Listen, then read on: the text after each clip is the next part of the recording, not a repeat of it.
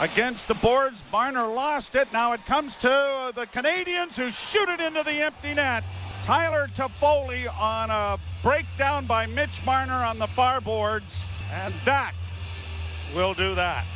Really hard to put it into words. We're obviously devastated, disappointed, expected better of ourselves. Felt we were capable of a lot more, obviously not just tonight, but through the whole series. Austin and I, especially come playoff time, you want to be the guy to go to and guy that can lead the team out of a series. And we had multiple looks every single game. It just seems like it's a thing just not going in. So really no excuse. I just think of how hard our team battled, and for it to end on a goal, worst goal of my career, and happen in Game 7, it's not acceptable. That is the worst loss in a playoff series by the Maple Leafs in our lifetime, Ziggy.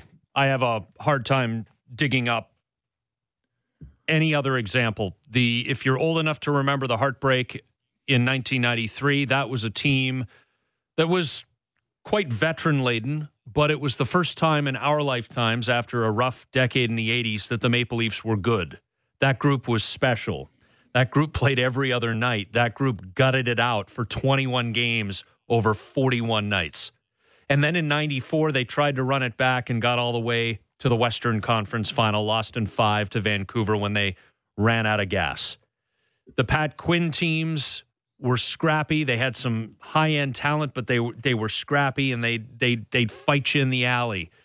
And they won some playoff series. But I don't think anybody legitimately expected them to get to the Stanley Cup Final and win the Stanley Cup. Then there was the decade of darkness. In that decade of darkness was the 4-1 third period lead collapse against the Bruins in 2013, but that was more of an isolated 10 to 15 minute period of hockey where they collapsed. This was a build. Game 5 to Game 6 to Game 7, the worst playoff series loss in our lifetimes, and you and I both have ages that start with a 4. Yeah, this is a tough one. I don't want to pin it on Marner and Matthews, and that's what's going to happen. That's what happened last night. It's going to happen the rest of the day. They weren't great. Matthews was a little bit better, but when they're your top two guys for the whole regular season, and they come out and do that, what they did in the series, there's going to be some questions to be answered. And I can't even pinpoint what it is. Like, is it the fact that they just don't show up in the playoffs now? Because now it's becoming a trend, right? This isn't just this year. And I'm not saying Marner Matthews haven't had good playoff games in the past, but I don't think Leafs Nation even cares if if Matthews had a good playoffs last year or 2 years ago, or leads the league in goals, or Marner would have led the league in points. Like, we're at that point right now with both of these players where we need to see this team win. However possible, whatever way you want to do it, find some way to carry the team on your back and push them and get them over the hump, kind of. And it didn't happen. The points weren't there. I'm not going to say they weren't engaged. Like, this isn't a situation where your stars don't look like they want to be out there. Marner Matthews want to win. I've said this at the start when the series started. Sometimes your top players have a hard time finding the back of the net, and you're going to need secondary scoring. Well, they got some of that, right? And I don't know where you want to include William Nylander, but is he your primary? Is he your secondary? For me, most of the time, I like having him as kind of your secondary scoring, right? Your Matthews and Marner are your go-tos, and Nylander's the guy that picks up the pieces. Well, he did that in the series. He was great through the first 5. I thought he tailed off a little bit in Games 6 and 7, but he was good for the majority of the series. But these 2, 34 and 16, everybody wants them out of town right now. And the trade talks for Marner, I don't like it. I don't think you have to move on from him. I don't think you have to move on from any of the big four. I think the skill that they have on this team, I'm gonna advocate for you build around it. You know, I'm with Elliot Friedman on this, where if I just don't see a way out of this without the big four.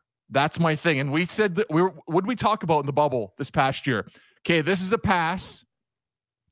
If it doesn't happen the next year, they have to move on from this group.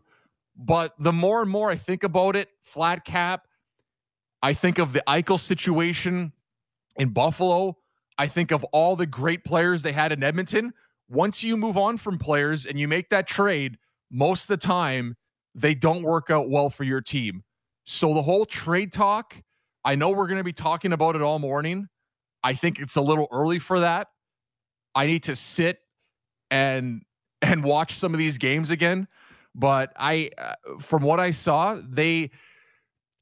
Marner didn't show up in the playoffs again. Like I don't know if it's a nervous thing, if Montreal played well. Like I think it's a combination of both of them.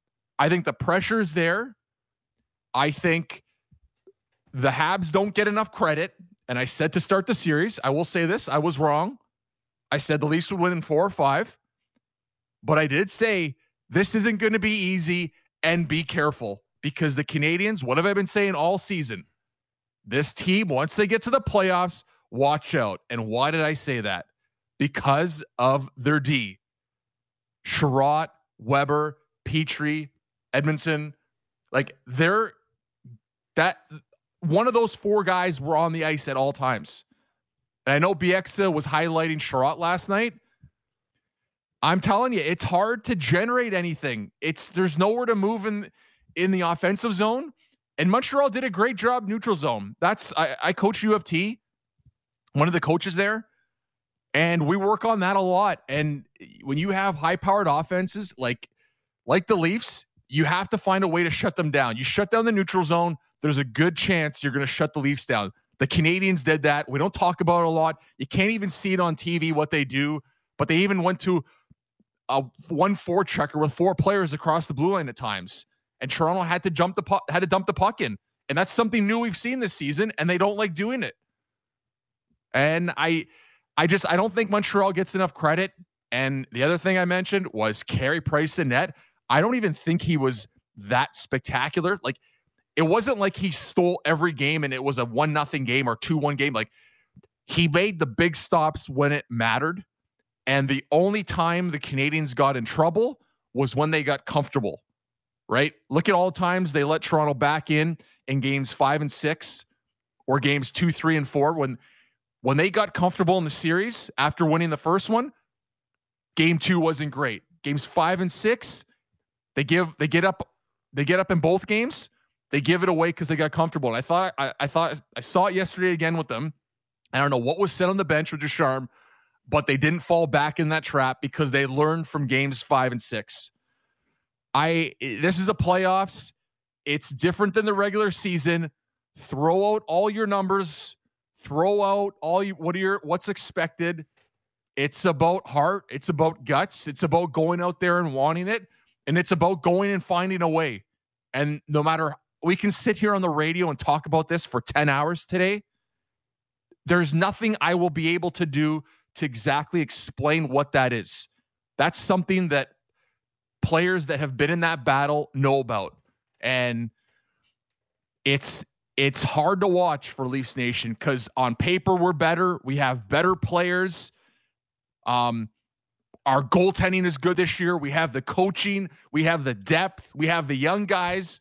Our big 4, they have the experience. We got a captain that goes down, but we have the depth to overcome that. And it just doesn't happen. And I'm sorry, but I don't think there should be changes, but I have a hard time believing there won't be, because how do you sit here and keep watching that? Well, if I'm Kyle Dubas and I'm waking up this morning, presuming I've even slept, I got to let this marinate for just a little bit. But let's be very clear on what happened here. Kyle Dubas pivoted this year. Kyle Dubas went and got more quote-unquote leadership. I think Kyle Dubas satisfied the old school. He brought in a Joe Thornton for the voice in the room. Joe Thornton is not coming back. God bless him, first ballot Hall of Famer. Joe Thornton is either playing somewhere else or heading into retirement next year. He will not be a Toronto Maple Leaf. Jason Spezza was fantastic. Wayne Simmons, when he was healthy, played an effective role. They went and they got veteran leadership. They added to that with Nick Foligno primarily at the trade deadline. They approached it differently this year. They surrounded the young core, the big four, with different types of players. And you know what? It still wasn't enough. Kyle Dubas got burned. His players burned him. This team was up 3-1. 3-1 in this series. They dominated game 2. They were very effective, shut it down in game 3 in Montreal. Looked like they took control of the series coming home with their performance in game 4. And I know it was a couple of overtime losses, but let's be real. And I was trying to paint a positive image of that. They happened to come back from a 3-goal deficit in game 5. They happened to come back from a 2-goal third period deficit in game 6. They kept digging themselves holes. And you knew it last night that they were not coming back because Carey Price was not going to allow that to happen in the 7th game. And the Montreal Canadiens locked it right down. The high danger scoring chances were almost nil for this Maple Leafs team. And so, Ziggy, I'm sitting here and I'm going, this league is going to kick off its next season, hopefully pretty close to the normal time it usually would, early to mid-October. And then we're assuming they're going to play an 82-game season. And if all things stay the same, we're going to watch Austin Matthews pursue 50 goals. We're going to watch Mitch Marner be somewhere in the 85 to 100-point range. And we're going to live in those moments, and I think we're going to forget about what just happened here today every now and then. But the anger and the rage, the disdain, the resentment that this fan base has for the inability of this group to accomplish something which is not an unreasonable ask. Win a playoff series. You don't have to hoist the Stanley Cup. Only one team gets to do that. It would be nice if it was you at some point. Win a playoff series. Sid and Evgeny did it. Kane and Taves did it by this point. Some of them were hoisting cups by this point. Young, no longer. And we're going to sit and watch an 82-game season and celebrate the sexy stats. And we're going to watch Corsi 4 go through the roof. And we're going to watch the high-danger scoring chances be heavily, heavily in favor of the Maple Leafs. And this, that, and the other thing, and show me the graphs, and show me the charts, and show me the hits, and show me the plus minus. Get old school, get new school. Nothing will matter until next April. Nothing. They'll cash their checks, they'll run up their stats, and we'll just sit and wait for spring. And you know what'll happen when spring rolls around next year? This fan base will expect them to lose. And they shouldn't, because they're a damn good core of players. But until they show that they can get it done when it counts, it doesn't matter anymore. The hardest thing to do right now is to sit back and actually see what's there and pinpoint what you think went wrong with this team. And it's easy to sit here and pin it on certain players and tell everyone how much you want to trade whoever on the team. A couple years ago, it was Nylander. Now it's going to be Marner. And really see, it's the hardest thing is to do nothing, right? And to come back with the same group. I'm not there yet. I remember what I was worried about in this series had nothing to do with Matthews and Marner. I think coming into it was, is Nylander going to show up for the playoffs? I think a lot of people were talking about that. And I think the goaltending situation was the talk of the town, right? Is Campbell going to show up? And I thought he was excellent. But I didn't like the first goal last night. I thought it was, and I have a group chat with the coaching staff at U of T, and we always talk during the games. And we're talking about all the bad shots and bad angle shots Gallagher takes. And I said, I don't like him because a lot of times he doesn't put them on net and they go out of the zone or they wrap around the far end. I said, if he can find a way to put those on in dangerous situations, I think they can be effective. But he comes down, kind of cuts left and shoots off his off foot and back the other way 5-hole. I think it was a tough shot to pick up, but I just didn't like it for Game 7. And that's a big moment. But outside of that, I'm not putting this up. You can't put this game on Campbell. But your 2 points there about Nylander and Campbell. Nylander showed up. Campbell, for the most part, was good. Well, Nylander showed up through 5 games. Okay. Like I didn't think he was very effective but I'm okay with him playing bad in Game 6 and 7. Like I don't think, and he was third star last night. Because he scored the goal. Like I don't know. I didn't see what I saw from him. Should have been the 3 stars. Yeah, well, I didn't see what I saw from games 1 through 5. Game 6 and 7, he played bad, but it wasn't Columbus and Bruins bad from a couple years ago. Like it wasn't at that point. Like at least he's engaged. A player can play bad and be engaged, and I can live with that. But when you're not engaged and you're not in the fight, then I have an issue. Then I look to say, okay, well, this player, I think they would be better somewhere else. But are you, for Matthews and Marner, were they not engaged for you? Like, did you not see them fight enough? Like, is that what? No, like, what I'm saying is, and I'm more hung up on 16 than I am 34. What I'm saying is, understanding that some people will say it's an oversimplification, but I will continue to come back to the hard-capped league. You are an $11 million hockey player who fancies yourself in the realm of Austin Matthews, a different type of player, but in the realm of Austin Matthews, in the realm of Connor McDavid, in the realm of the top players in the game. You have got to produce. You cannot. Everything you said about Nylander and Campbell, Ziggy, the concerns that you had that were allayed generally by the performance of the course of the series, is predicated on the fact that Matthews and Marner are going to get it done, are going to contribute offensively. I have no doubt that these guys tried. I'm not sitting here questioning their effort. They did not get the job done.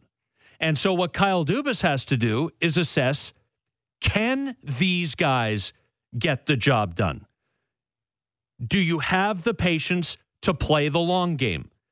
You have traded multiple first-round picks for a variety of different reasons over the last 3 or 4 seasons. You acquired Muzzin one year. You acquired Foligno this year. You got Patrick Marleau off the books in another. I think I got to check Cap Friendly here just to get it absolutely locked down correct. You've got your second rounder, your 5th, and your 6th this year. You got 3 of the 7 draft picks that you have afforded to you this coming draft. In 2022, you got your 1st, your 2nd, and your 7th, but you don't have your 3rd, 4th, 5th, and 6th. Like, he has traded significant draft capital. And so if this group can't do it, then what? The Robertsons, the Amirovs, and all of these guys are going to come up. They're going to play on the cheap on their entry-level contracts. Are you going to run it back with Matthews and Marner, or are you going to take a look at one of the players in the core? And in terms of value contracts, I'm not talking about whether these guys are quality hockey players. I'm talking about in terms of production to salary. Do you identify 16 and say, maybe we pedal that out, we get a package back, and we pivot, and we use some of the freed up cash to sign a big UFA defenseman or someone else who's available? These are the sorts of decisions that are now staring them in the face. Because I can tell you right now, and again, Twitter by itself is not a great judge. My phone was blowing up last night with family and friends.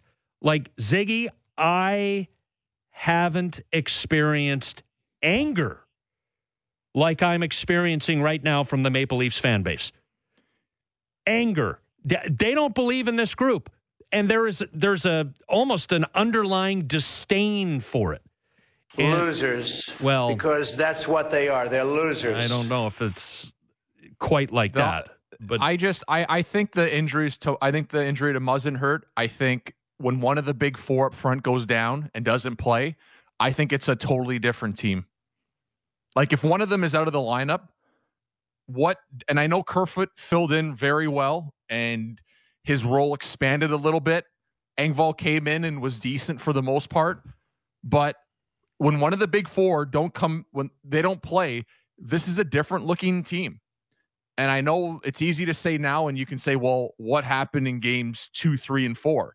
I think Montreal was I thought it was really bad. It was uneventful hockey, games 2, 3. Like, I thought Montreal kind of gave up in 3 and 4 at home. Which is why I think games 3 and 4 for the Leafs were so easy that they expected to finish off the series the same way. But when Tavares going down, it changes the makeup of the team. And I know we're going to sit here and look at the stats of 16 and 34 and saying this is the reason we lost. I think there's more to it. I mean, there's a lot of things. Decision to bring Sandin in, and I thought I think he's an NHL defenseman. I think he can be an all-star one day, but a young guy like that struggled at times. Dermott on the giveaway in game 6. Although I think he's an NHLer as well, and I don't think he deserves to be a healthy scratch. I don't think he's a depth guy. I think he's an everydayer, but that was a tough giveaway for him. But you can't put it on. You can't put this loss on the two players. And I'm not saying they were great and they're at no fault, but if you want to talk about, if this is about salary cap, yeah, move Marner. You want to open something up and bring a defenseman in and bring somebody with, bring in a good third liner, somebody with a little bit of grit. Fine. Like, we had the same conversation a year and a half ago. Too much of our salary cap is in 4 players. And I said, okay, trade somebody. Who do you want to trade? And they're like sitting there, and then you're twiddling your thumbs. It's like, well, I can't trade my captain. I'm not going to trade the best goal scorer in the league. And I'm not going to trade the guy that's the engine on our team in Marner. And I don't want to trade Nylander because I like his contract. I'm like, so, or usually it was either that or it was, okay, I can settle with getting rid of the Nylander. That's what the conversation was 16 months ago. And now it's going to be about Marner because he didn't show up in the playoffs again. You just said it again. Like, at some point they have to produce. Like, it's not enough. It's not enough to just go out and have nice regular seasons. It isn't. Your job is to produce at this time of year. And if you can't, it doesn't make you a bad human being. It doesn't make you worthy of getting trampled on social media and mistreated with personal attacks, but it does lead to responsible questions about what it is you bring to the table when it's not cutting time. And this, again, it's a trend. They lost to Washington in their rookie seasons. All right, they were kids. Washington, pretty good hockey team for a long time. The 2 Boston series, they were the road teams in games 1, 2, 5, and 7. They lost a couple of game 7s on the road. Could have gone either way, arguably, although neither game 7 was going in the Maple Leafs' favor the way that those 2 played out. But they were the underdogs. It changed last year, and it didn't change with the Columbus bubble play-in series. It was the inconsistent BS all season leading up to the COVID break. I mean, I'm listening to Mitch Marner talk. We need to start on time. I'm saying that in my head in the Mike Babcock accent because that's what Mike Babcock used to say all the time. It's also what Mitch Marner would say a year and a half ago. This is game 5 or game 6 of a playoff series against the Montreal Canadiens. You are clearly the better team. You can Carey Price is a first ballot Hall of Famer. Shea Weber is a true veteran stud on the back end who's in the twilight of his best years. But, you know, in his heyday, you'd have taken him on your team. And there's Edmondson and there's Sherratt and there's Petrie and there's all this. But take a look at the list of playoff teams this year. Montreal is at or near the bottom. They would have been the preferred opponent for most teams in the first round of the playoffs. And you couldn't get it done. And you had a 3-1 series lead, having won game 4-0. And yes, Muzzin got hurt. But if you'd taken care of your business in game 5, game 6 wouldn't have happened. And maybe he wouldn't have gotten hurt because there wouldn't have been a game 6. Like they don't have killer instinct. They don't have whatever it is that you earlier said, Ziggy, is hard to describe. They don't have that. Their stats look good in the regular season, but they don't have it, whatever it is. Yeah, and it's the hardest thing to do right now is nothing. And I'm not sure where Kyle Dubas and Brendan Shanahan go from here. I can't see them making a coaching change, and I don't see them. I would give this group, like, I wouldn't make a change because what's the alternative? Like, bring me a trade proposal and I'll think about it, but the only thing I would do is I would bring in a big number 1 defenseman. Dougie Hamilton. If I had something to do, I would bring in a big number 1, and not just a number 1 like a Seth Jones. Like, as good as he is, I want when I bring in number 1, he's got to quarterback my power play too. And everyone's going to say, well, Seth Jones is he plays a power play. He's not a quarterback set up power play production guy for me. He does everything great, and I love every part of his game. But at the top, working the blue line side to side, he would be on the power play if I had somebody else to quarterback it, and we used his shot on a flank. But he's not a guy to run it for me and set up shop. But if you want to talk about a guy like that, Hamilton, if that move was available, if there was a move out there for a big number 1, a true number 1, I make it. Because as good as Morgan Riley was in the playoffs this year, and he played a lot better in a lot of these games than the regular season the last couple of years, there's something from 2 years ago that's just not there. I talking with a buddy last night, he said, well, something still is bothering him health-wise. I think it's something more. I think it's something off ice. This is not the same player from 2 years ago. And he wasn't even bad in the series. I think he was a lot better than in the regular season. But 2 years ago, we were talking about a guy that was going to win the Norris, and it's not there. But like I said, you're not going to put this series on him at all. But if you want to talk about trades and what this team needs, a true number 1 defenseman is at the top of my list. We will open the phone lines for the full hour at 7:00. So be listening for your cue to call. I'll throw the numbers out a little bit later. Colby Armstrong, Mike Futa, Tim McAuliffe, all ahead on the program. Gord Stellick, he'll have some things to say next.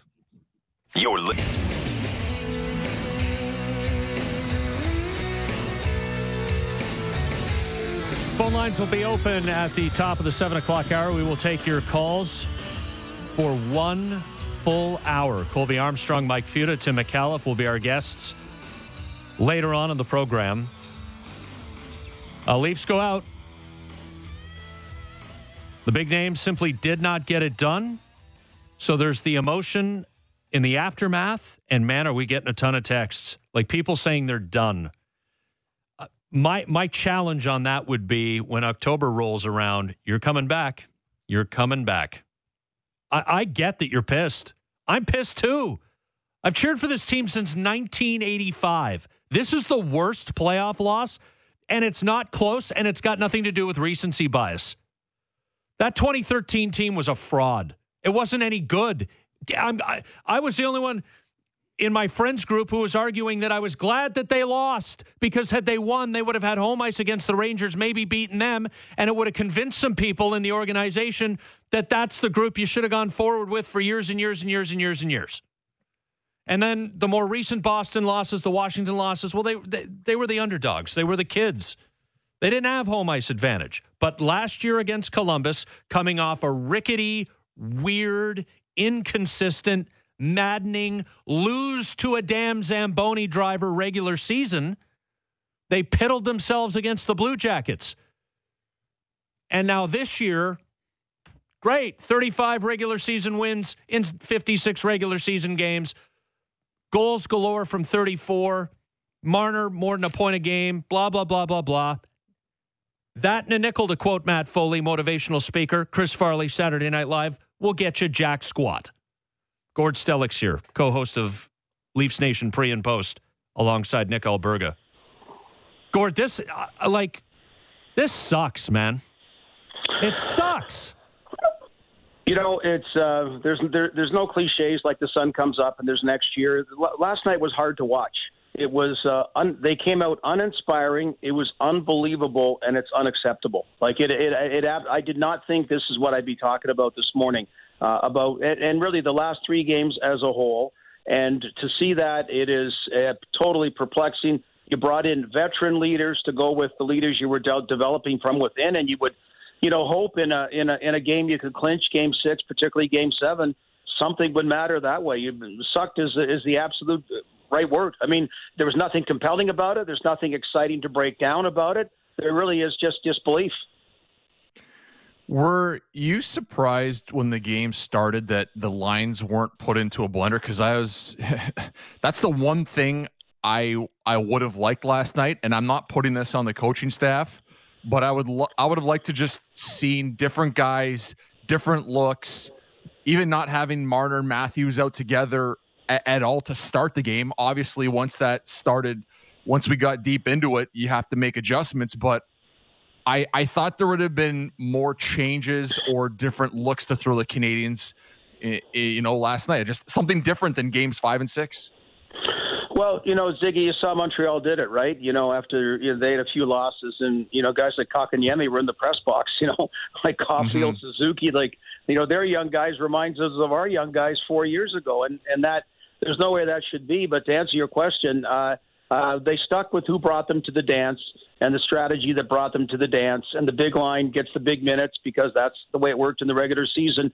But to your point, like that opening period, I don't know if they thought they liked it because it slowed things down, but I thought it worked in Montreal's favor. It was this tentativeness, like the first few rounds of a heavyweight boxing match, which I think generally the underdog likes to get by the first few rounds and then see what happens. And I thought you should have tried some things, easy to say in hindsight, but it wasn't working. I don't question the heart of anybody on the Toronto Maple Leafs. I really don't. But you see, Mitch Marner was just in a funk and mentally struggling. You knew that. Like it just was not happening. And we talked about that in a human side. We've had that. We all have that in our personal lives and that. But at that point, you got to try to figure some ways out. And the power play, you kidding me? In the third period again, like the power play kept assuming, and I did, it was going to get fixed at some particular point. And in the third period, you got a chance to start and try to cut the 2-0 lead, and that crappy power play performance gets them again. With Mitch, is it a slump at the wrong time, Gord? Is there something more to his playoff struggles?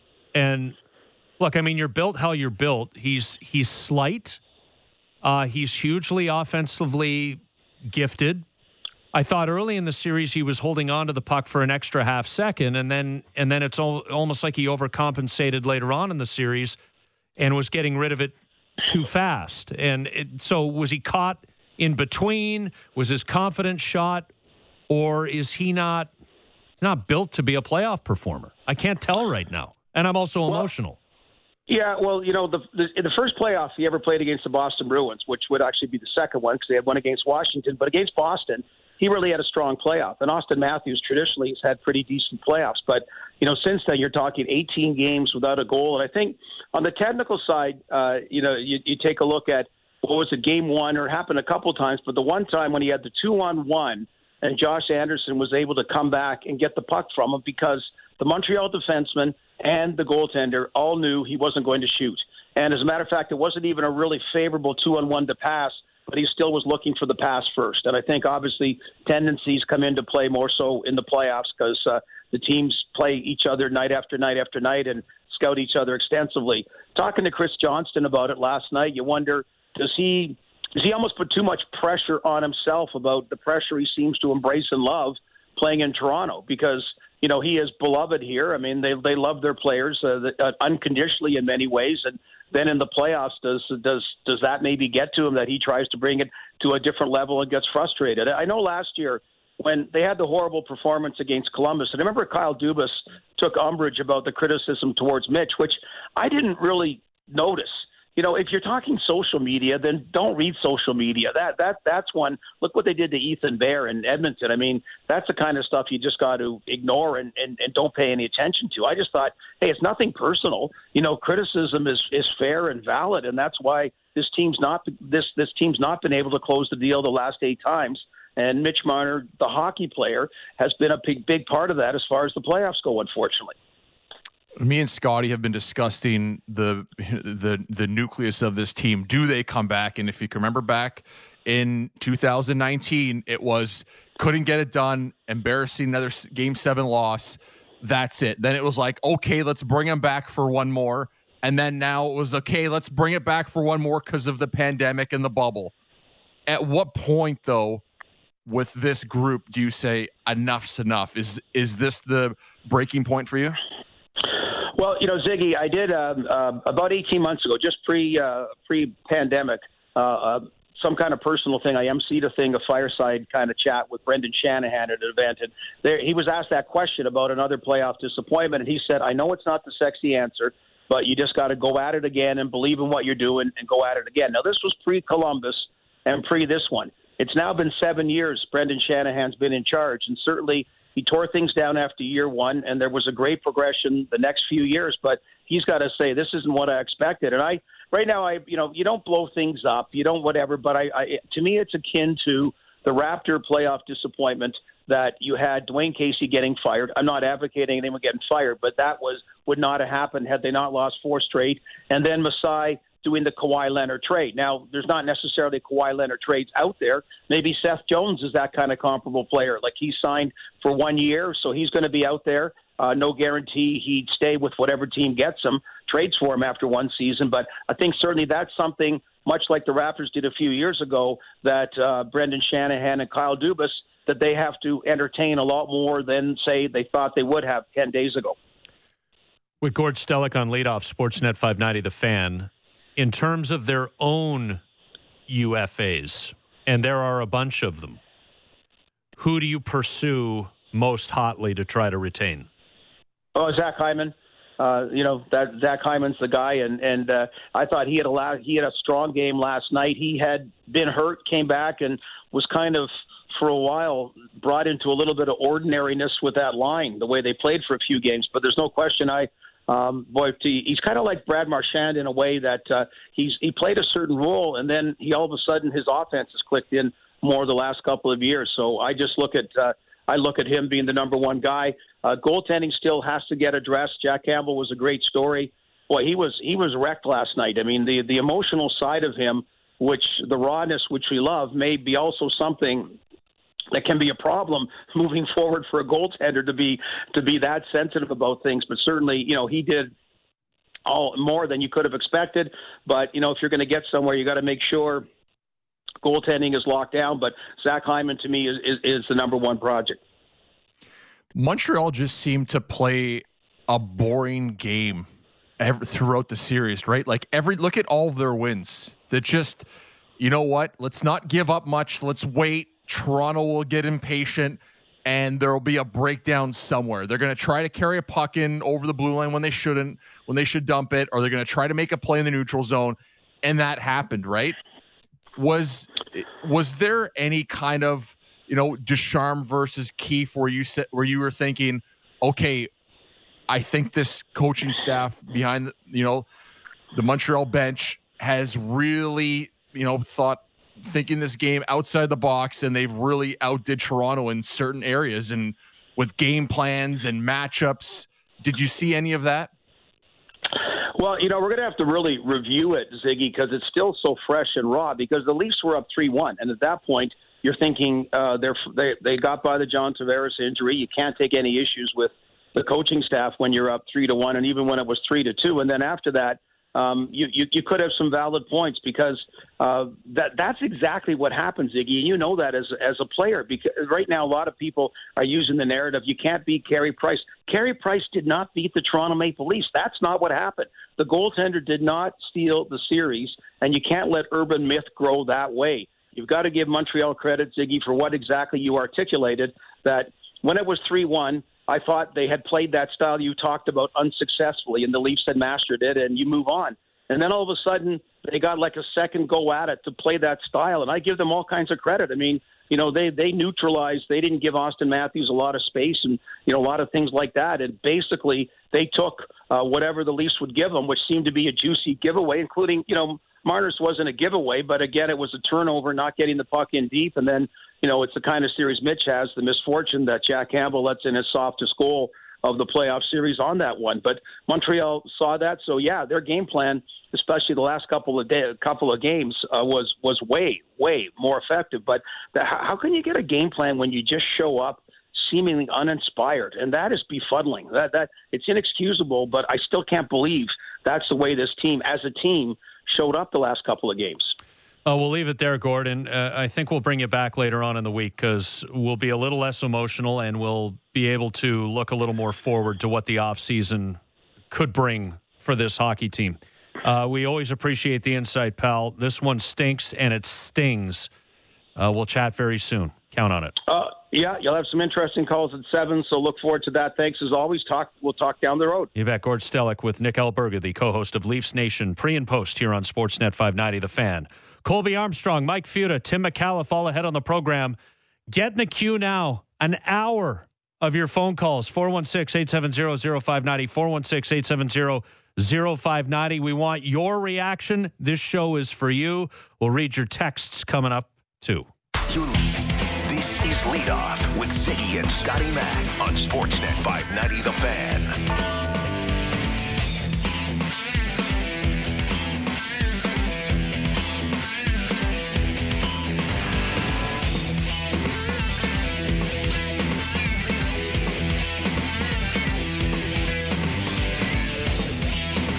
Ben in Innisfil, just wondering if Hugh is walking around like the Wiz from Seinfeld today. Oh, God, I guess we'll find out. 416 number. Keefe was outcoached by a guy who held his best forwards out of the lineup at the start of the series. Mm-hmm. Yeah, I mean, Kotkaniemi, Caulfield, I think they were the best two up front. I said it to start. I couldn't believe they were in. They weren't in to start this series. How about this from Brian and Barry? Let's lighten the mood. Everyone tell their favorite joke. I'll go first. The Leafs, your turn. Well, it's how they feel. It's how they feel. People have a right to be pissed. And there's disdain, man. There is disdain this morning. What do you think Montreal's thinking when Simmons comes out and says, I took less money to go with Toronto? And who did that open the door up for with Montreal? Corey Perry. And he scores that goal. Are you just like Corey Perry just standing in front of the net? Yeah. If Simmons signs that contract with the Canadiens, Perry doesn't sign with them. Right. He doesn't go there. I thought you were about to say Corey Perry might be a Leaf. Maybe. Who knows? You don't know. You don't know. You right? never know. You never know. You never know. And that's nothing against Simmons. Like, I think Simmons, the injury really hurt him. Yeah, he was great before the injury, and once you get up there, you miss a big chunk of the season, and then a shortened, condensed season. I'm sorry, but that's a tall order to come back from. And he just didn't look his normal self from and that's a lot of that has to do with the injury. But the whole thing around taking less money to come to Toronto, then they come back and beat you, and one of the guys that scores the winning goal was the guy they ended up getting because he didn't go. There you go. Yeah, just another it's tough. Another piece of salt. Another piece of salt in the gaping wound. One of the ones I hadn't yet pieced together, but there, and I'm sure there's more salt in the wound that I'm going to find out about. 416-870-0590. 416-870-0590. There have been heartbreaks in the past in our lifetimes. This one, I don't categorize this as heartbreak. This one was pretty gross. This was the worst playoff loss in our lifetimes. I was born in 79, Ziggy in 81, for a little bit of context. Pretty bad. Your phone calls, your texts, and Hugh if he wants to brag for a minute. Next. Lead off with Ziggy and Scotty Mack on Sportsnet 590 The Fan.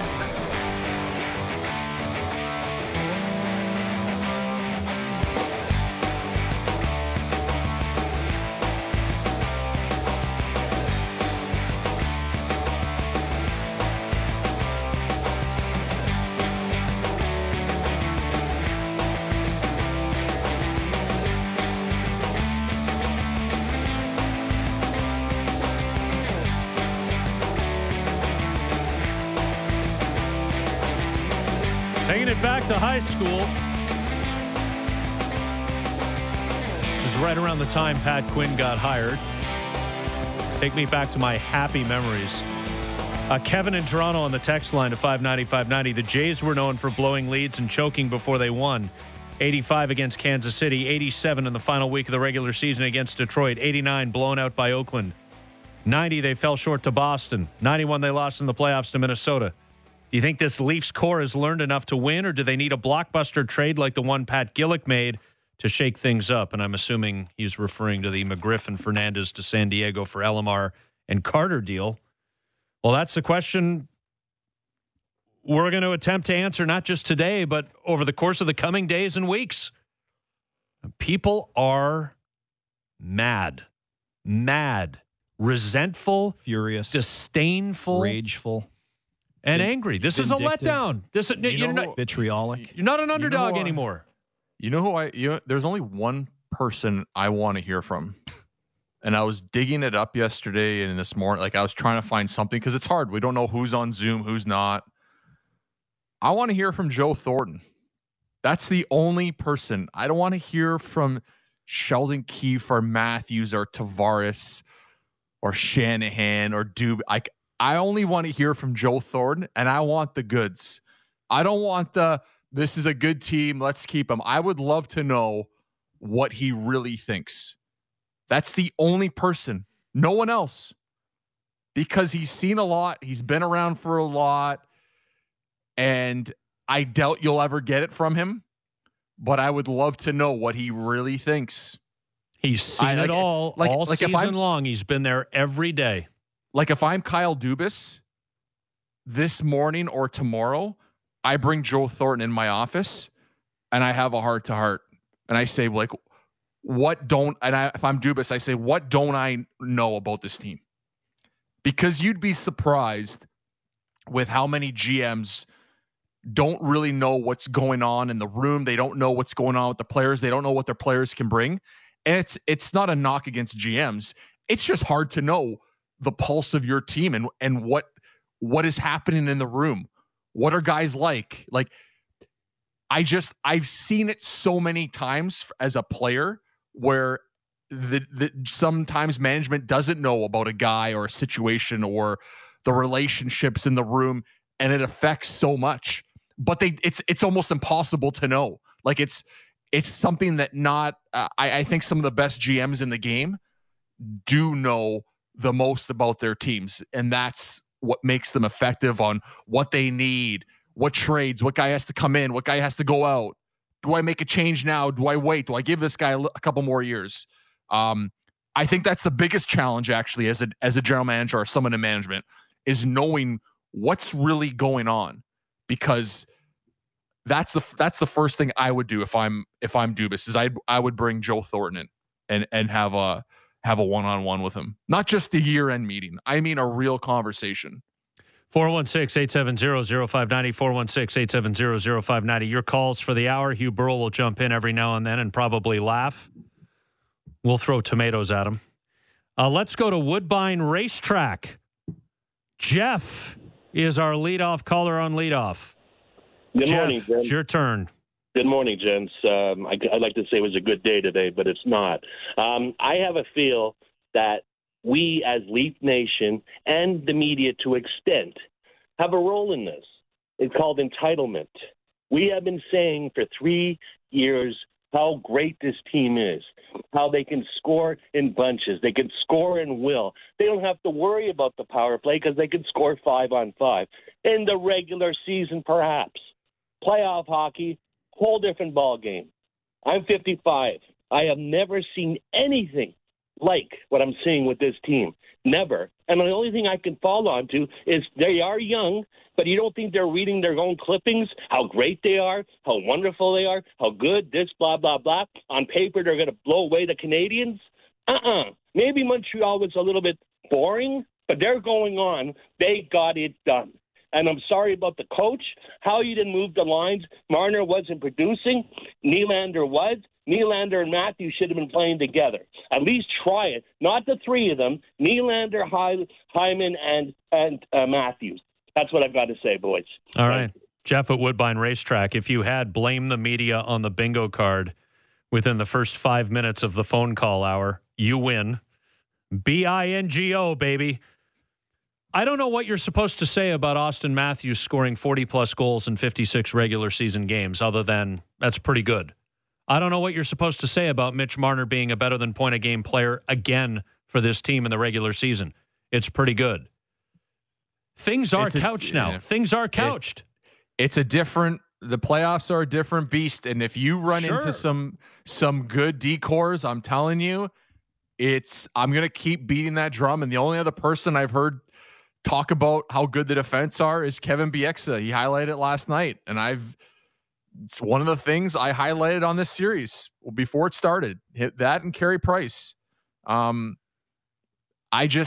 think they made it extremely difficult to generate anything, and they shut down the neutral zone. The shutting down the neutral zone was more of a coaching thing for me than individual, players and how effective they are on the ice and skill level. That's coaching and systems, but in their own end, yes, they have a structure, an idea of how they want to play, but having one of those players on at all times, it's tough out there. Like I know Matthews and the goals in the regular season, but if the back end of Montreal's playing that way, like watch out.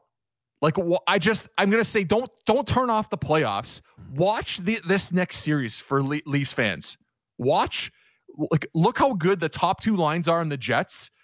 Watch how difficult this is going to be. The only way it's a complete collapse for the Canadians going forward, and I know we'll have a lot of time to talk about this, is if they kind of relax and it's like, okay, we just beat the Leafs. We had no chance. And it's kind of what I talked about in games 5, 6, and 7. The only way Montreal lets the Leafs back into those 5 and 6 is when they relax. If they do that with the Jets, yeah, it'll be over in 4. But watch two of the best lines in the league and how tough it is against the Canadians. Let's go to Port Perry for Terry. Rhyme it up. Fire away, Terry. Hey, brother. How's it going? Well, we've been better, but we're here, and you can rant, pal. Take it away. Well, you know what? No, I'm not going to really rant that much because, you know what? It is what it is, right? This series, I got a friend of mine, a good personal friend of mine, his name is Fred Anderson, and I called him up and I said, you know what? I am very worried about this series. He's a Habs fan, not the Frederick Anderson that plays for Toronto. And he says to me, he goes, well, the Habs need to score a minimum of 3 goals to win. And this was so funny. He said that because every night we talk about it. On Game 5, when they were heading back for 6 in Montreal, I called him up. I goes, Freddie, your team is going to win tonight. There's no way the Habs is going to go back home and lose 6 in front of their fans. And that's exactly what he said. He says to me, he goes, you know what? They're going to score 3. They're going to win. And yesterday morning, I sent him a message first. He says, congrats on the series. you guys are going to take it tonight and go there. Well, there was no way Carey Price and that shutdown team were going to allow the Leafs to come in with their high flyers and score. But here's the thing. You can't start tearing down this team and dismantling. Of course people are upset. You know what? They just need to do some fine-tuning to it. Come back next year. Try it again. All right, Terry in Port Perry. Run it back with the core four, he says, and supplement around the edges again. I'm looking at what they have right now on Cap Friendly, and they only have about what I'm seeing right now is they only have about 12 million. Is that that's kind of right? And that's kind of what I'm looking at right now. Okay, but let's just quickly rip through it. Riley Nash not coming back. Zach Hyman, they'll pursue it. We'll see. Maybe. Wayne Simmons. Before you keep going, we have 14 players on the roster next year. So you're going to have to sign outside of bringing prospects in or guys you think like Nick Robertson, if he's going to come up, you pretty much have to sign 8 or 9 players. You have $12.5 million. Sorry, keep going. Well, just have that in the back. Have that in the back of your mind when you're when people are out there listening right now, and you're saying, "Okay, sign Hyman." Well, that's going to cost $5.5 million. Okay, so now we're down to $7 million for 8 players. Okay, right, sorry. and so Wayne Simmons. I mean, I think that's a negotiable piece, but you have him or someone like him. Can you do it for cheaper than 1.5? Maybe, probably not with Simmons, but maybe. Well, the whole thing, I'll just keep stopping you here. The whole thing around Simmons and Foligno and Dubas changed, and I wanted to talk about this in the last segment, and I'll just, before I forget, Simmons got hurt and couldn't come back and play the way he started. Foligno got hurt and probably shouldn't even been in the lineup. His injury is going to come out. He shouldn't have been playing. So those are your 2 big guys. Riley Nash, supposed to come in, add a little bit of physicality and round out that 3rd and 4th line. He was coming off an injury. He couldn't gel and mesh with this group. And there just wasn't enough time for that. You don't just start the first game of the playoffs and say, okay, everything's magical. It just doesn't happen like that. So all these guys that you wanted to come in and change the style of your team, well, they were all injured. So people saying, well, Kyle Dubas changed the style of his team and it still didn't work. I don't think we got to see the plan of what Dubas had this year. I just think there was too many injuries, guys banged up, not enough time, and that's how it unfolded. I got Wayne Simmons as a question mark. I think Nick Foligno probably doesn't return. I mean, he was $1.375 million this year. You got Alex Galchenyuk at just north of $1 million. I bring Galchenyuk back for the minimum. If he'll do it for the minimum, sure. 900. I bring him back. I think he was effective. I know everyone in their mind has the Game 5 turnover and overtime, but they don't get to that point without him in Game 5. He brings them something they don't have. He's on the team for me. I try to re-sign him. Spezza at $700,000. If he wants to come back, I bring him back. I like for value. He's the best in the league. I'm not sold on bringing Spezza back. Thornton, no. Thornton's not coming back.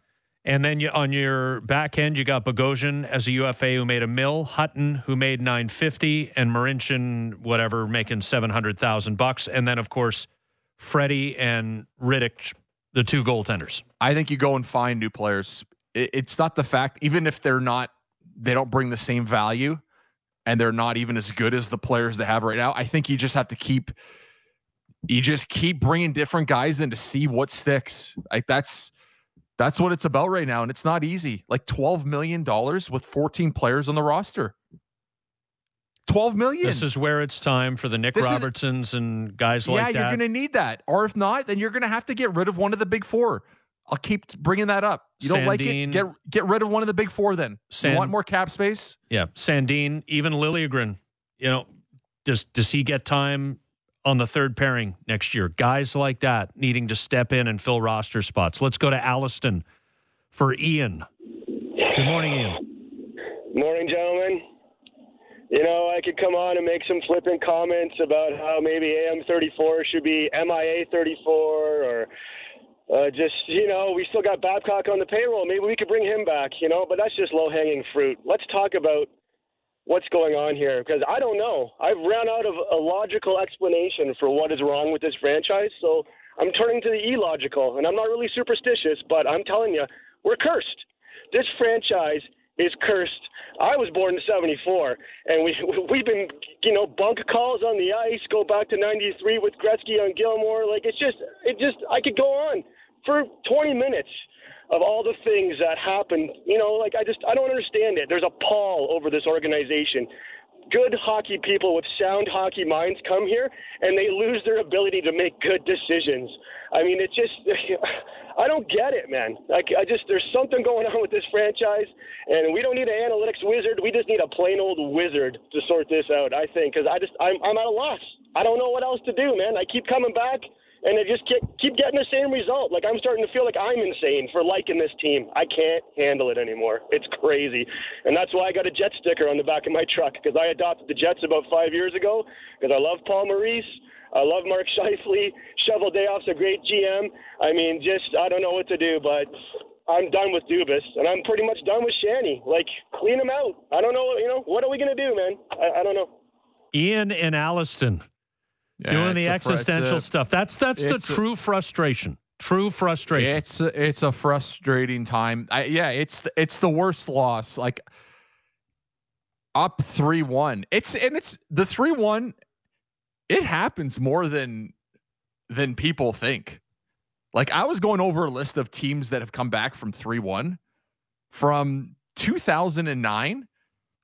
It's happened 3, 4, 5, 6, 7, 8, 9. That was the 10th time since 2009. It's hard to remember sometimes, Ziggy, but count in the next little bit, count the number of teams in that grouping that were the favorites down 3-1. The favorites are up 3-1. They're not supposed to crap it away. I think that's potentially a differentiator there. And to Ian's point about the superstitious and the supernatural affecting this franchise, the Toronto Maple Leafs have now gone 54 years without winning a Stanley Cup. That is exactly half of the 108 years between World Series for the Chicago Cubs. And what was that organization cursed with?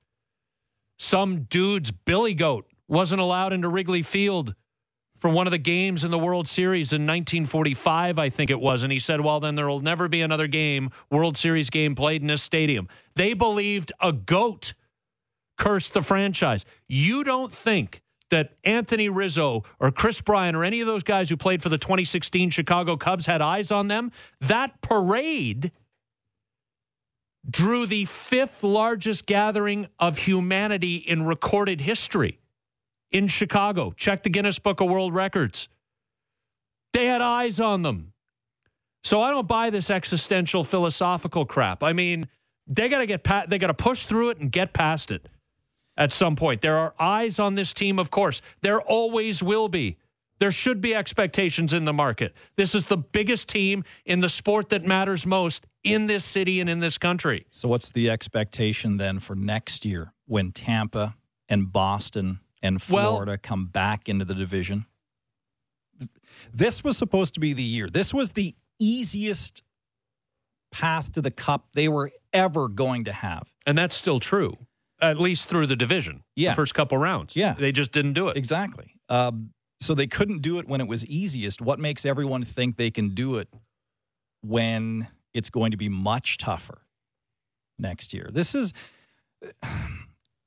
you said in the group chat last night, this is the biggest disappointment or collapse for Leaf fans. I agree with, the blowing the 4-1 lead to Boston, then losing in overtime, that was maybe more shocking. Like, left you numb because you couldn't believe what you were seeing in those 10 minutes. This was almost from the get-go last night. After the scoreless first period, I really thought the Leafs would come out a little better. They didn't. And after Gallagher scored that bunny of a goal, that's an awful, terrible goal. It was over. I think another under-discussed part of this is the fact that this is a town that loves Doug Gilmour. This is a town that loves Wendell Clark. This is a town that loves Darcy Tucker. This is a town that appreciates Gary Roberts, guys who may not hoist the Stanley Cup, but who will almost die trying. And there are a lot of people in the texts that I receive who feel that some of these guys play with a sense of entitlement, play with a lack of grit, for a lack of a better word to use, that old school terminology. Like there's a lot of flair, there's a lot of flash, there's inarguable skill, but when the it's skill level's off the chart, nut crunching time, it's and so I think that is part of the disconnect, is that the new school brand of hockey is unappealing, especially when it doesn't succeed. Unappealing to the people who came up on the Clarks and the Gilmores and the Tuckers and the Roberts of the world. Even Sundin was a grinder, man. Yeah. He was a tough. Let's take one more phone call here before we get to Hugh's update. Tony and Vaughan. Hello, Tony. Hey, how are you? Listen, I was born in '67, so I've been it's your fault. That's what I keep saying. It's like I gotta die before they win. Well, but just to make it clear, let me tell you something. Toronto hates Kadri. Suspended twice during the Boston series, right? Year after year. He's an Avalancher right now in Colorado. He's suspended. He might win a cup. He might get a ring. How about Tyler Bozak, Lenny McDonald, Randy Carlyle? You got to win a ring, win a cup. You got to leave Toronto. You win the cup. Another thing, guys, just to remember: Minnesota North Stars 1991 wild card. They didn't have a chance. They blew them off wild card. They went all the way to the end, and they lost against who? Was it Pittsburgh, I think? Yep. And Mario? There you go. So you tell me, how do a bunch of guys, just somebody, wild card, thrown together, I don't know if there was any superstars. Dirty Dino was on the team. Modano, a couple of years later, to go down to the Dallas, and they win the cup. You know what I'm saying? Like, I wonder how Kadri is doing. He's on an 8-day suspension, but I guess what? As soon as he comes back, he's going to put a ring on his finger. Well, I mean, players do leave markets and win cups elsewhere. Phil Kessel was another name in Pittsburgh, but I don't know, Ziggy. You got to go through 4 rounds, and it's got to come together all at the right time, and it certainly hasn't happened yet. It's going to be tough to stay patient through times like this. It's hard. Washington Capitals, like where do you put the big four against a guy like Sidney Crosby and Malkin? Where do you put them? 2010 Sidney Crosby after winning the cup. Where would you put a 2010 Sidney Crosby versus the big four right now? Like way above them? Well, it wasn't too long after 2010 that there were so many trade talks with Crosby and Malkin to ship them out of Pittsburgh. And then they come back to win 2 more cups. Like, it's not just here. It's everywhere. It was in Washington with Ovechkin for years. It was in Pittsburgh after they won in 2009. It's hard. It's hard to stay patient. With 31 teams, now 32, like winning a cup every 32 years, I like, who do I sound like right now? That's even crazier than the Leafs losing last night. Who do I sound like? Brian Burke. It's like, it's hard. It's hard. Like, you got to expect a cup every 32 years. Like, you should be happy. So take that and divide it into however many years it's been since. When was the expansion? Like 70, 67? 71? No. The Leafs won the last original 6 cup in the spring of 67. They really when did they make? Well, it went from 6 to 12 in 67, 68. So it doubled. And then there more teams got added like 3 or 4 years early later, 70s, right? Yeah. So whenever that second edition was, since then, it's become really hard to win. It's very hard. Phone lines are open at 416-870-0590. More of your calls. If you're listening right now on hold, we are getting to you. And Colby Armstrong will join us later in the hour. This is Lead Off with Ziggy and Scotty Mack on Sportsnet 590 The Fan.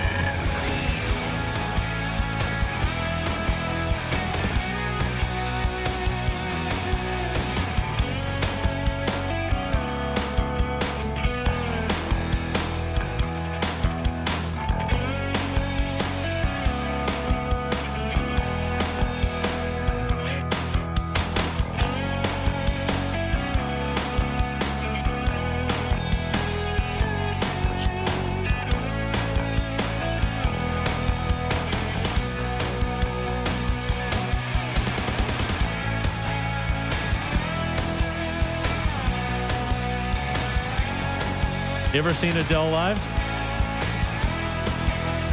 No? No. You? Not on the docket? Have you? Have not, no. I've been to a lot of concerts.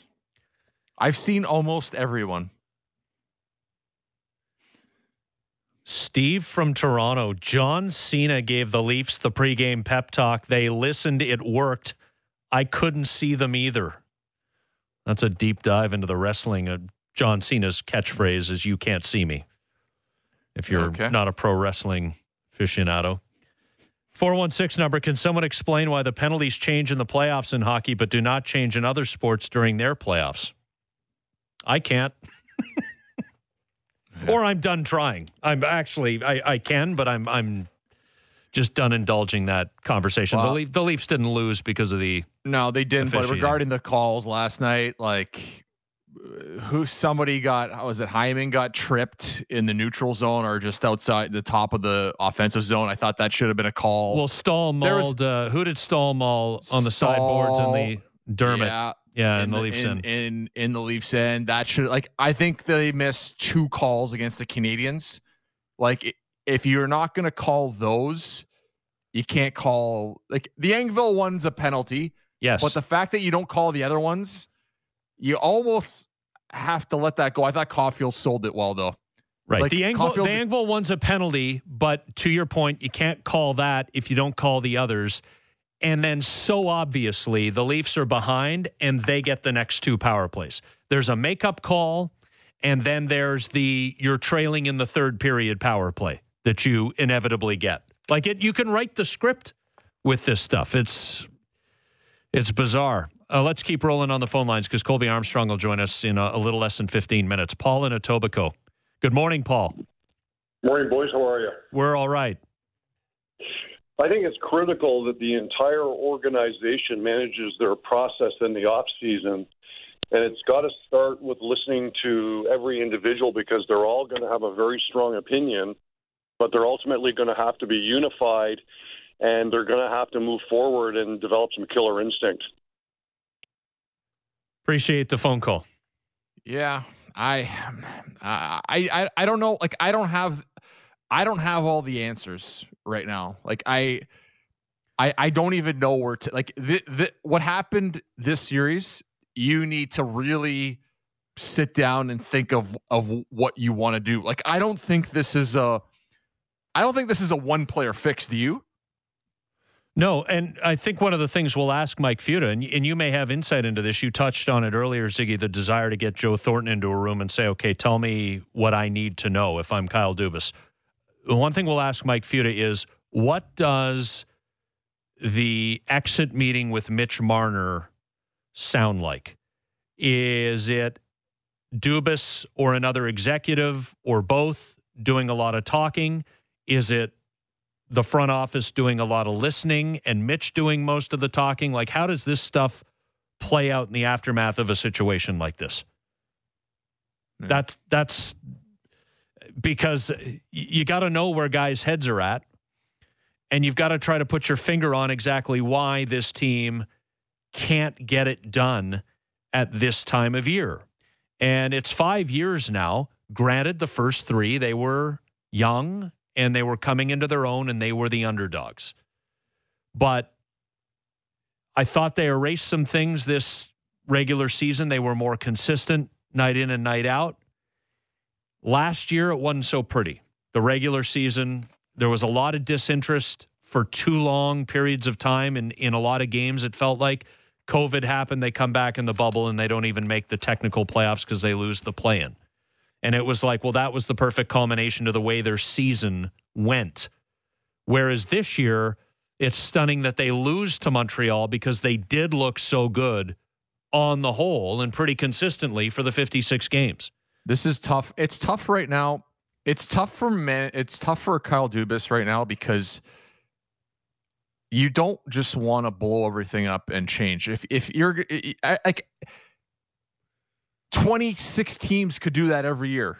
26 teams are probably saying, you know what, we're just not happy with what happened. Or 25. There's a couple that made it farther than they should have, and there's a couple that were just going to be so bad they don't really care. Everybody else is disappointed, and you can blow it up. The hard part for management and for GM is to really sit down and see what you have and what you can kind of still build around and what works together with what you have and where you want to go. That's the hard part at the end of the day. And you don't know, and you're guessing a lot of times. You have to rely on things that have worked for you in the past, and you have to stick to your intuition, your gut. Like, and that's hard as a GM, right? I think it's especially hard for teams that are so heavily into analytics and are so data driven. It's tough to make decisions on certain guys because then you're like, well, this guy, he's great in all of his analytics and all of his stats, but he doesn't show up in the playoffs. And this guy shows up in the playoffs, but his stats are brutal during the regular season. Like, that's what's tough, right? And that's what makes sports the best reality show. We don't know. Like, you don't know. Take all the numbers, take the best managers, we don't know what's going to, we don't know. And that's what makes it fun. That's what makes these series interesting to watch. Like, I'm trying to think of somebody coming to me and saying, well, Montreal's going to come back and win 3 straight against the Leafs. I'd have called you crazy. You're crazy. Especially after a 4-0 Game 4 win, right? I'd have called you crazy. I thought they had it that night. They were coming back home to finish it off. Let's go to Angus for Patrick. Morning, Patrick. Morning. How's it going? Been better, but we're here, and the floor is yours. Yeah, so I think the Shannon plan's done. I think he's got to resign. Like, it's just not working. The team's not built the right way. I think one of the biggest things, I'm not sure if he's up this year or next, is Riley. Next summer of 22. Yeah, you can't pay him the money he's going to want. I know he's had injuries. He's just not where he should be. He's been around long enough. So many pucks get by him on the blue line. His passing's terrible.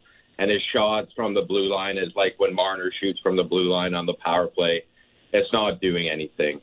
And when Marner and Matthews and a few of the other guys, they just don't have that push for the playoffs. They're great in the regular season. They just don't have it in the playoffs. When Nylander, Kerfoot, and Spezza and Galchenyuk and Brody, let's say, are the ones who can change and maybe have that second gear, you're not going to make it far. Campbell played good. That first goal was really weak. So once that went in, I didn't think they were coming back. I truly didn't think they were going to win anyways because I've watched this team for a while now. Ziggy, I a little bit disagree with you about Nylander in 6 and 7. I think he was flying last night still. More back checking than I've ever seen him do in any regular season game. So disappointed, but not surprised. Yeah, back checking's great and all, but the big problem is what was the issue with the Leafs this series? They can't score goals. Marner's great, penalty killing and back checking as well. No one's talking about that this morning. So there's your Nylander. Right. The thing with Nylander is at least he scored 5 in the series. Yeah, no, he played well games 1 through 5. The problem is that the problem in the series is what were the problem games in this series? Well, 5, 6, and 7. 5, 6, and 7. Yeah. Well, he didn't show up for 2 of the 3 big games. He was great through 1 through 5. I'll give him that. But they needed to win 1 of the last 3, and I didn't think he was good in 2 of the 3 of them. Like, I'm right, but you could also make the argument that if we base the entire series on Matthews and Marner's production, they would have been out in 5. Yeah. Well, they didn't need. Well, here's the thing: you didn't need Matthews and Marner in games 3 and 4. They didn't have That's the beauty of this team, is that when guys like Nylander show up, when Kerfoot plays really well, when Mikheyev has a good game, when Spezza's buzzing, you don't need your top players some night. That's the way this team's constructed. That's okay. Okay, but the flip side of the argument is that if Nylander takes a dip in Game 6, it's about time that the two big players step the hell up. I agree. I'm with you on that. My thing is that you can say Nylander played great in the series, but the 2 of the 3 games, he wasn't near where he was games 1. The game 6 and 7 wasn't nearly what I saw 1 through 5. But it's different than past years. I'm okay with players not playing well. I'm okay with that. My thing is are you engaged? Are you going out there to win? Are you being physical? Nylander still did all those things. I don't have a problem with him, but if we're going to dissect players' performance in certain games, if you're going to get upset with Matthews and Marner, I'm saying that you have to look at Nylander's games in games 6 and 7. That's it. And he was different this year than past years. If anyone has an issue or doesn't know what we're talking about right now, look at the last series against Boston. Just go through and watch all those games and then come back before you start talking about, well, the numbers have been good and Nylander's been excellent. He'll be the first to tell you this year he took another step forward. This was big for him. I don't think his value's ever been higher. And I'm seeing a lot of what I saw his first 2 years in the NHL. He's a dangerous player out there. Games 1 through 5, he's a threat to score every time he touched the puck. I didn't see him as a threat to score games 6 and 7. And it's a lot of what I saw out of Matthews and Marner. They weren't threats like they were during the regular season.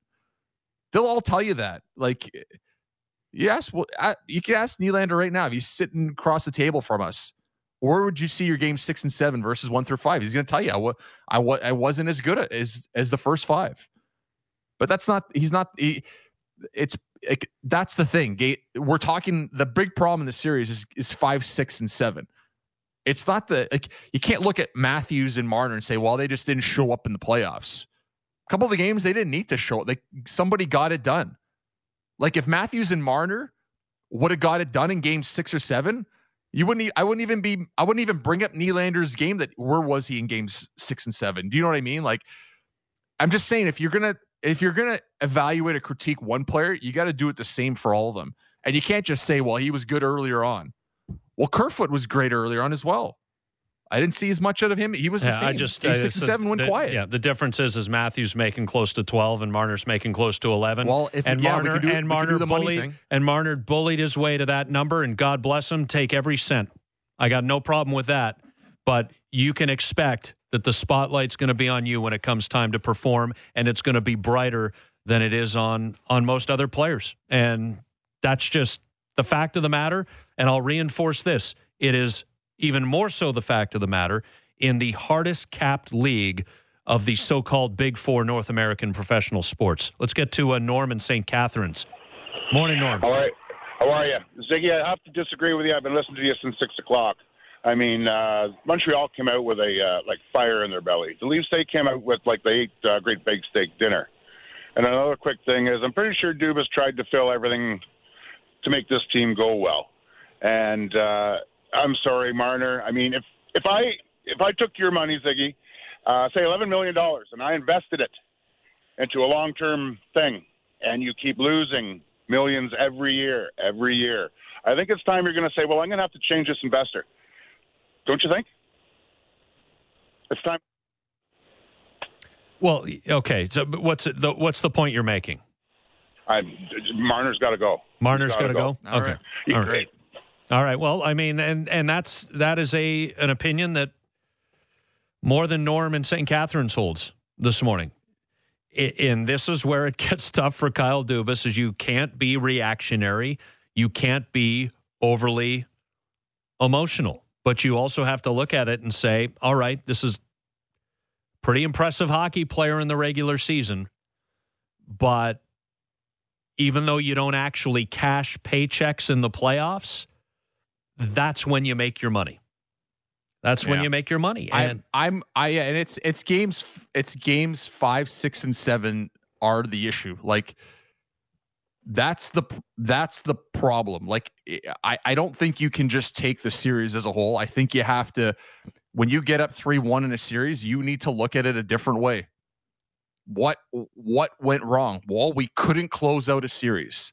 That's what you have to look at. Like you can't look at, well, guys didn't show up in game 1. Like where was the breakdown? And I know Keefe didn't even have answers for it, but you know, I just, it's hard at this point. It's hard to sit and see, you know, well, who do I want going forward?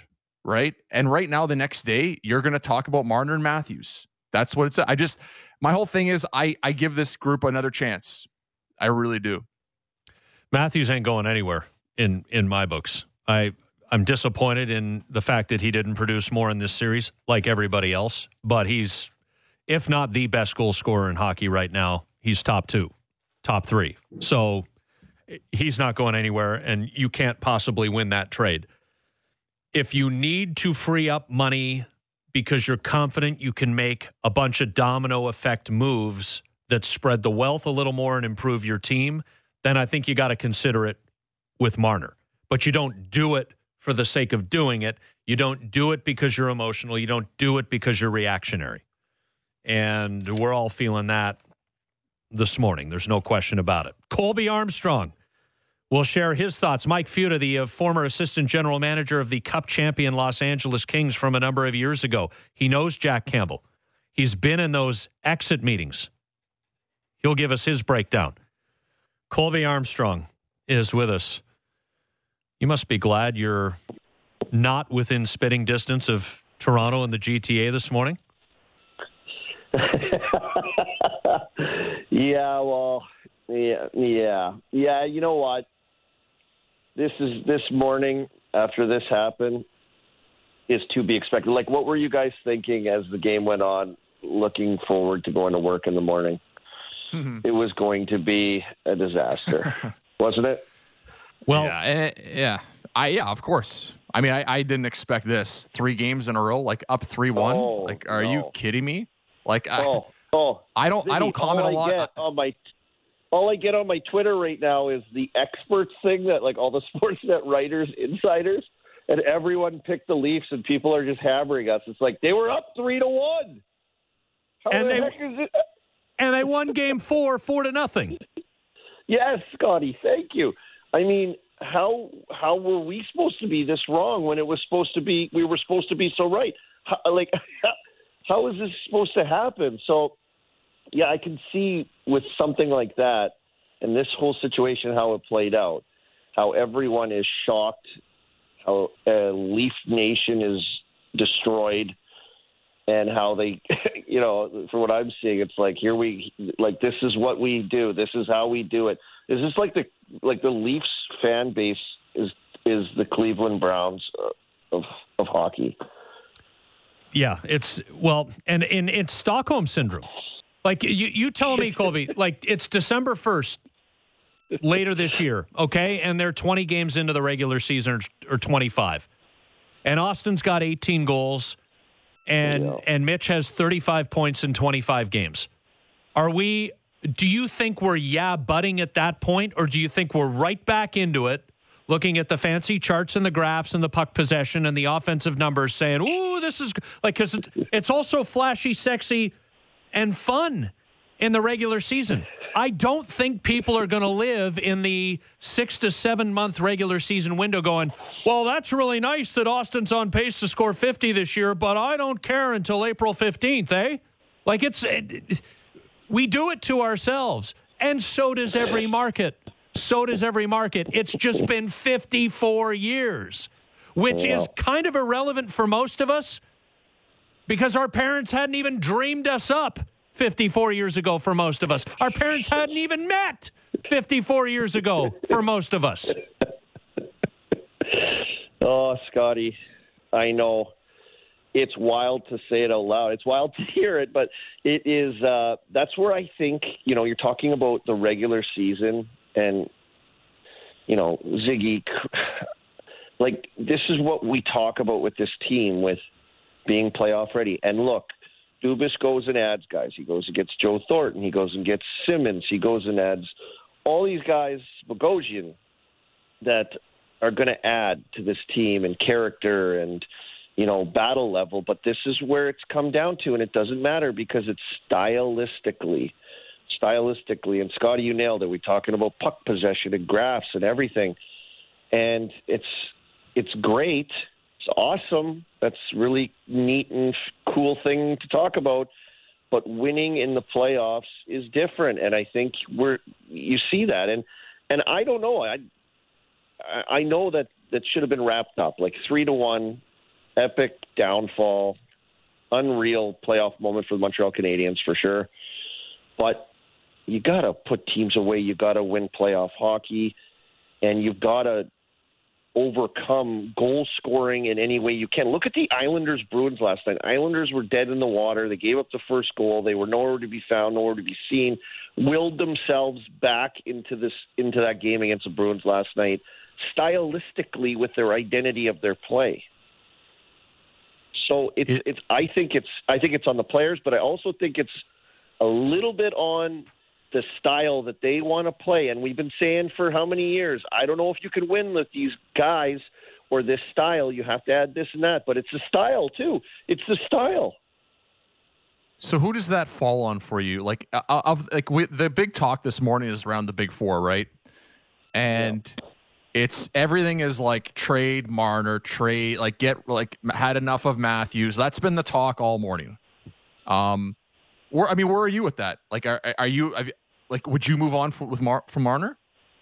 I mean, it's pretty hard to move on from those guys. They're darn good hockey players. They're good players. I don't know if I would.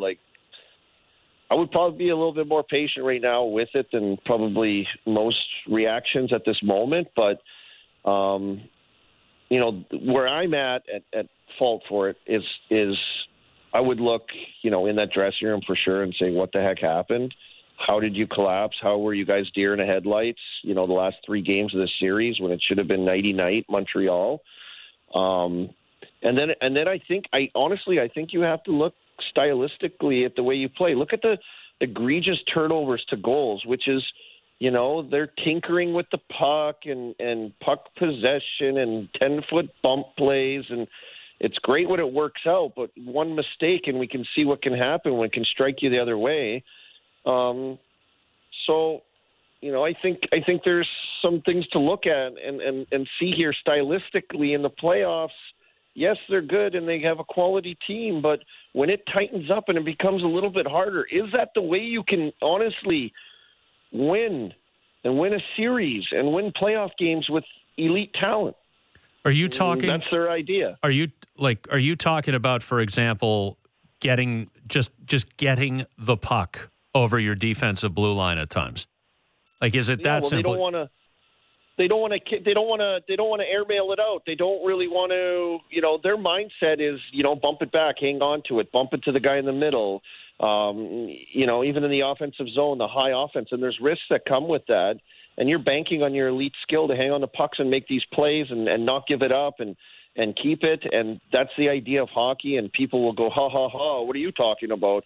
This is what hockey's all about. It's having the puck and it's scoring goals. And it's just that. There's just a lot of things that go into it. There is just a lot of things. And, of course, we're saying this after a series that should have been put away. It should have been put away. It should have been lights out. And they let Montreal back in. I mean, it was unbelievable to watch this Montreal team battle back in. And who had the big moments in the series as well? Who had the big moments? Suzuki, overtime winner. Kotkaniemi, overtime winner. Cole Caulfield, 2-0, overtime winner. I mean, they had you've got young kids are smiling and having their moment and winning big games on the big stage. And it was quite the opposite of what we saw from the young stars on the other side. The thing that not a lot of people have really talked about so far is Anderson and Toffoli. Anderson's effective. Like he's physical and he makes his presence felt, but he scored the one goal where no one wanted to be on the ice after the Tavares injury. And Toffoli had the 1 5-on-3 goal that I didn't even think should have gone in. I thought Campbell should have had it and had an empty net. So like their best 2 goal scorers didn't even show up in the series, and no one seems to be talking. Yeah, Gallagher came back from injury and didn't score at all either until the last game in Game 7. Get Potts the first one. You're right, Ziggy. You're right. We're talking about Matthews and Martin, and I don't want to come to the rescue. I'm not here to say they were great and everything's all fine in Leafland. No, they weren't very good in the series. I'm not saying that. I'm just look at Montreal. Look what their stars did. Yeah, and even in big moments too. Even their addition and stripping pucks and making plays and turnovers. I've seen Eric Stahl around a bunch of stuff out there. I've seen Eric Stahl in a bunch of key moments out there for this team. And, when the chips are on the table, when the chips are down in high-stakes hockey, right now for this young Leafs core, it's not looking great where, kind of the money is made, right? Colby Armstrong with us on Leadoff Sportsnet 590 The Fan. I mean, I know you're raising your family in Pittsburgh, but deep down at your core, Colby, you're just a happy-go-lucky hoser from Lloydminster, Saskatchewan, right? You're just a kid. You're just a kid from the prairies, and you came up in the game, and I'm gonna sound like when I was a kid, but I don't care this morning. This town loves Wendell Clark. This town loves Doug Gilmour. The Pat Quinn teams of the late 90s and early 2000s went to 2 Eastern Conference finals, but I think it's fair to say that they were never good enough to win the Stanley Cup, and that was borne out. But they died trying. The Darcy Tuckers, the Gary Roberts. Matt Sundin was a heart and soul guy. Took people a while in this market to figure that out because they were pissed that Wendell Clark got traded out of town to get him, but Matt Sundin was one of those guys. Shane Corson, Travis Green. If I'm starting to repeat myself, I'll just stop naming names now, but you understand where I'm going with this. In this day and age, and look, all pro sports evolve, or in some cases devolve. It's kind of like humanity. Some of us evolve, some of us devolve. But in this day and age, where, and I'm not saying this is wrong. I'm not. This is not a judgmental statement. It's just a statement of fact. In this day and age, where fighting is dissipated, where the big hits have dissipated, where the traditional physical hockey has more or less disappeared, when you spit the bit as a high-skilled team, high-skilled player at the most important time of the year, it can look like you're not gritting and grinding and doing all you can to win. And I think that the people who came up on the Clarks and the Gilmours of the world look at this group of elite and very talented hockey players and have an uncomfortable sense that these guys are entitled and play that way. I don't know if it's a fair statement, but I get it a lot in text. I see it a lot in DMs. Yeah. And when I meet with friends face-to-face and we start shooting the breeze about sports, that's one of the things that comes up. Yeah. And I think it always comes back to the money as well, the big contracts. And if you want to compare it, yes, to the glory characters of Leafs past, I think that's just the old argument of skill versus will. And I think if you talk to a lot of people when come playoff time, I think we're seeing a lot of, great stories over the years and just now, just on straight up, will. I think that will factor that you're talking, the Gilmours, the Clarks, the Tuckers, gritting his teeth, fighting a guy that's way bigger than him, battling his heart out. This is what these guys have hung their hat on as Maple Leafs when they put on the jersey, is the will to win at all costs. And I think that's a fair point, totally, Scotty, when, discussing, whether it's the new player of this era now, comparatively, to the old school. But I do think that you see some, significant examples year after year, even now, and in this series of will comparatively. And I think I could see the frustration from the fan base in that too. Well, so I think that's a totally fair statement. Lastly, the next time you have date night with wife, throw on one of Mark Bergevin's red suits and strut around Carson Street. He's got one of those already. He's got one. He's got one. You guys see you guys see Mark Bergevin? He came down. Obviously, his hair is just sizzling, right? His hair is sizzling. He comes down and he's like patting Carey, of course, and then he neck massages, gives Carey a neck massage. What was that? Can you please explain to me what the neck massage was? I would have been like, "Get your hands off me, please." Is that like a COVID hug? I guess nowadays that's as good as we get. That's as good as we get now for a hug. I mean, if you could kiss him, I'm sure he would right now with the way Carey Price played. But the red suit, Scotty, I love it. Hey, when it's all opened up, you guys come down for a little sports weekend or something, and treat you guys to an epic Pirates weekend. Let's do it. Maybe some Pirates game and a round at Oakmont. Perfect. I love it. Let's go, Ziggy. You're talking. You are talking. Scotty, Ziggy, bring it on down when it's ready to go. Neck rubs all around from me. It'd be great to see you guys. Yeah, and then we'll put our Pirates tickets on the secondary market at a huge markup because everybody wants to see a 107 loss rebuild. Yeah. And we'll go play a second round at Oakmont. Hey, Scotty. It's a beautiful ballpark. You've just got to see it. I've been. It's absolutely. Oh, you have? Okay, absolutely gorgeous. Absolutely gorgeous. Listen, pal, we appreciate the insight, and thanks for jumping in and reinforcing some of what we feel this morning. And you've been on both sides of it, Leafs and Habs. So and you've got the red. Apparently, got the red suit to prove it.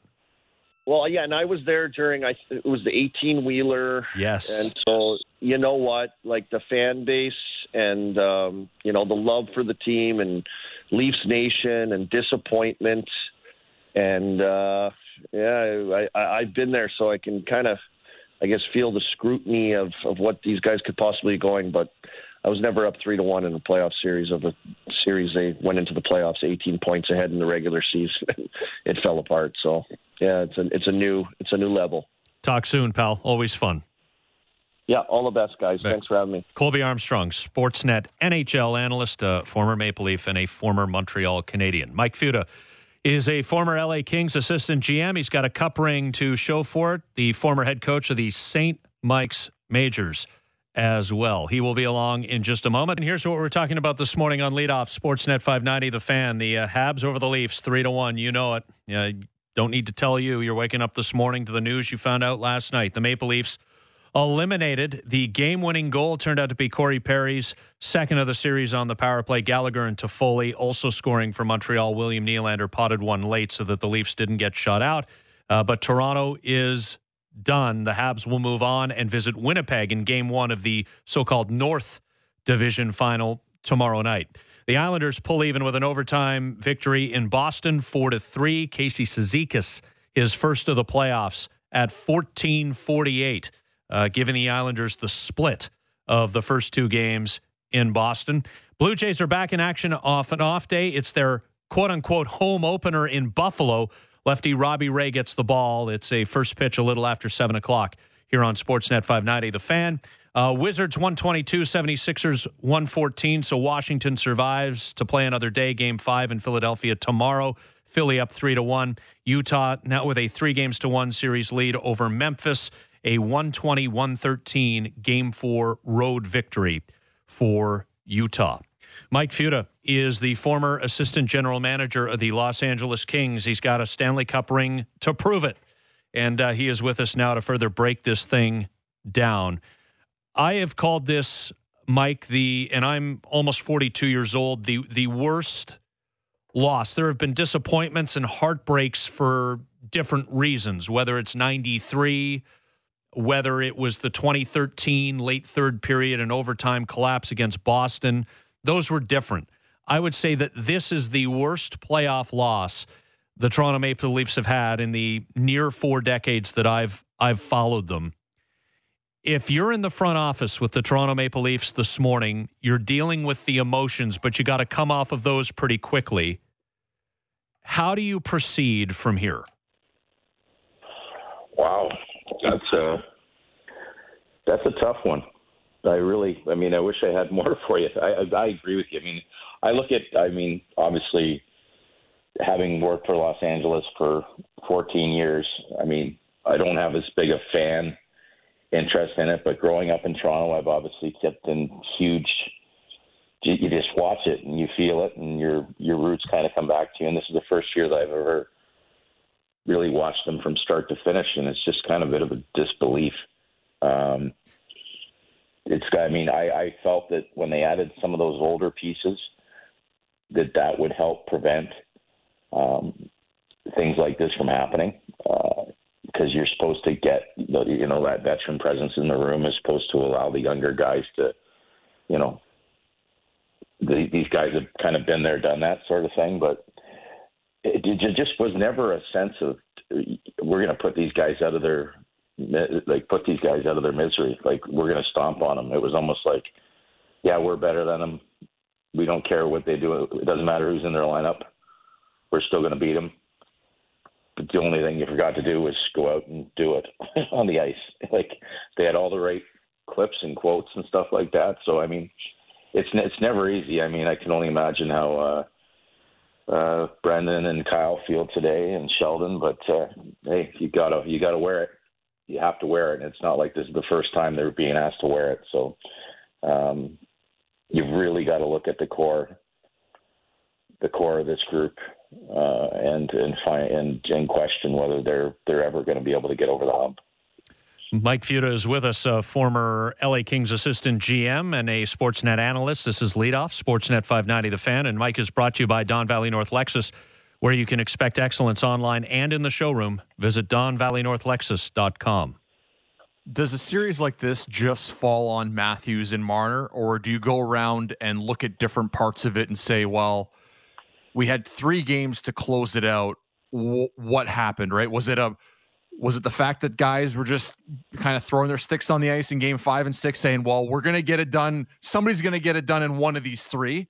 Or is it a bigger issue with the way it's constructed or coaching or systems? What was it for you, and how would you evaluate it? Yeah, I think it's a little bit of everything. It's not just, obviously, like, our 2 Stanley Cups in Los Angeles leading up to the 2012 Cup, and this is all I have to work off of because I was obviously on the inside of it, is we had some mighty failures leading up to it, to 2012, but we learned from it, right?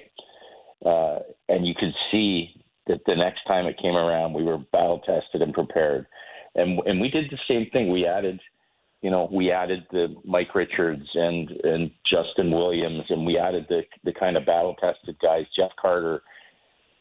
So we had those veteran guys to surround Kopitar and Doughty and Quick, right? Your superstars. And then when it came to 2012, you could just tell the resiliency was there. We had to win down the stretch. We had to grind it out. There was no asterisk beside us that we were already the division leaders. We're the regular season champions yet again, which this team seems to have down to an art, winning the regular season. But we were ready for everything, the adversity, and there was just nobody was going to stop us in the playoffs. They were that determined. And you just didn't see that determination. And I don't think you can blame it on I honestly think go the other way. Like, if there were fans to watch this, it could have been even nastier. But it's difficult. And nobody. Here's part of it. Like, our guys as well, and it's just a different dynamic. Is our guys, our young superstars, got paid because they won Stanley Cups? like Drew Doughty and Kopitar and those guys got their money after they got their rings. And sometimes it could be the nature of the beast when you give everybody their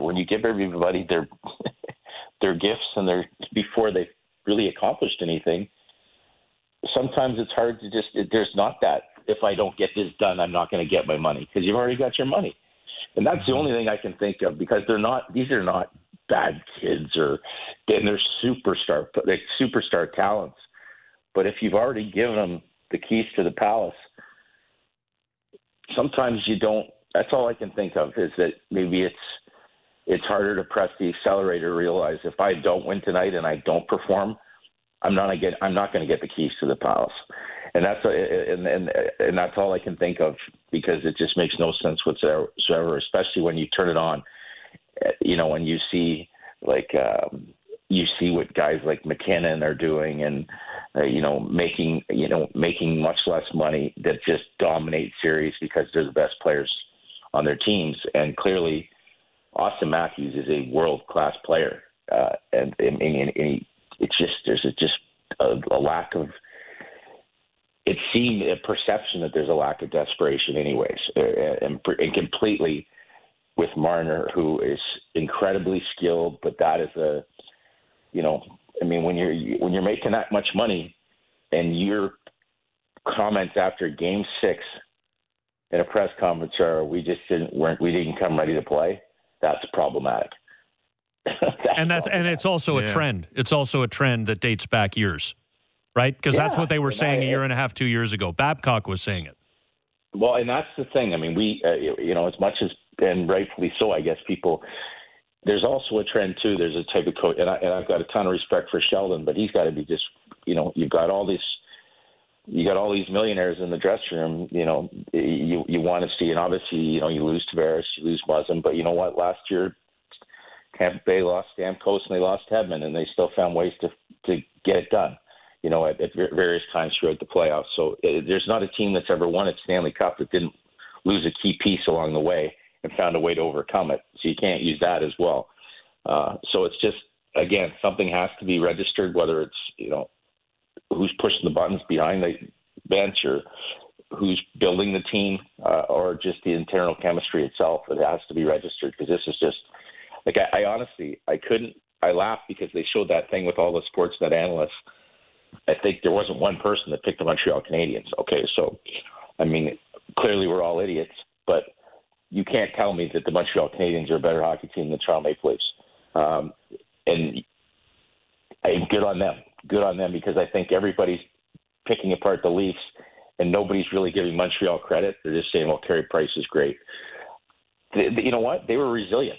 They were very resilient. Like, if you could, if the majority of the Toronto Maple Leafs competed as hard as Ben Chariot, if I'm pronouncing his name right, I mean, this guy was an average OHL player with above average compete with the Guelph Storm, and he was unbelievable.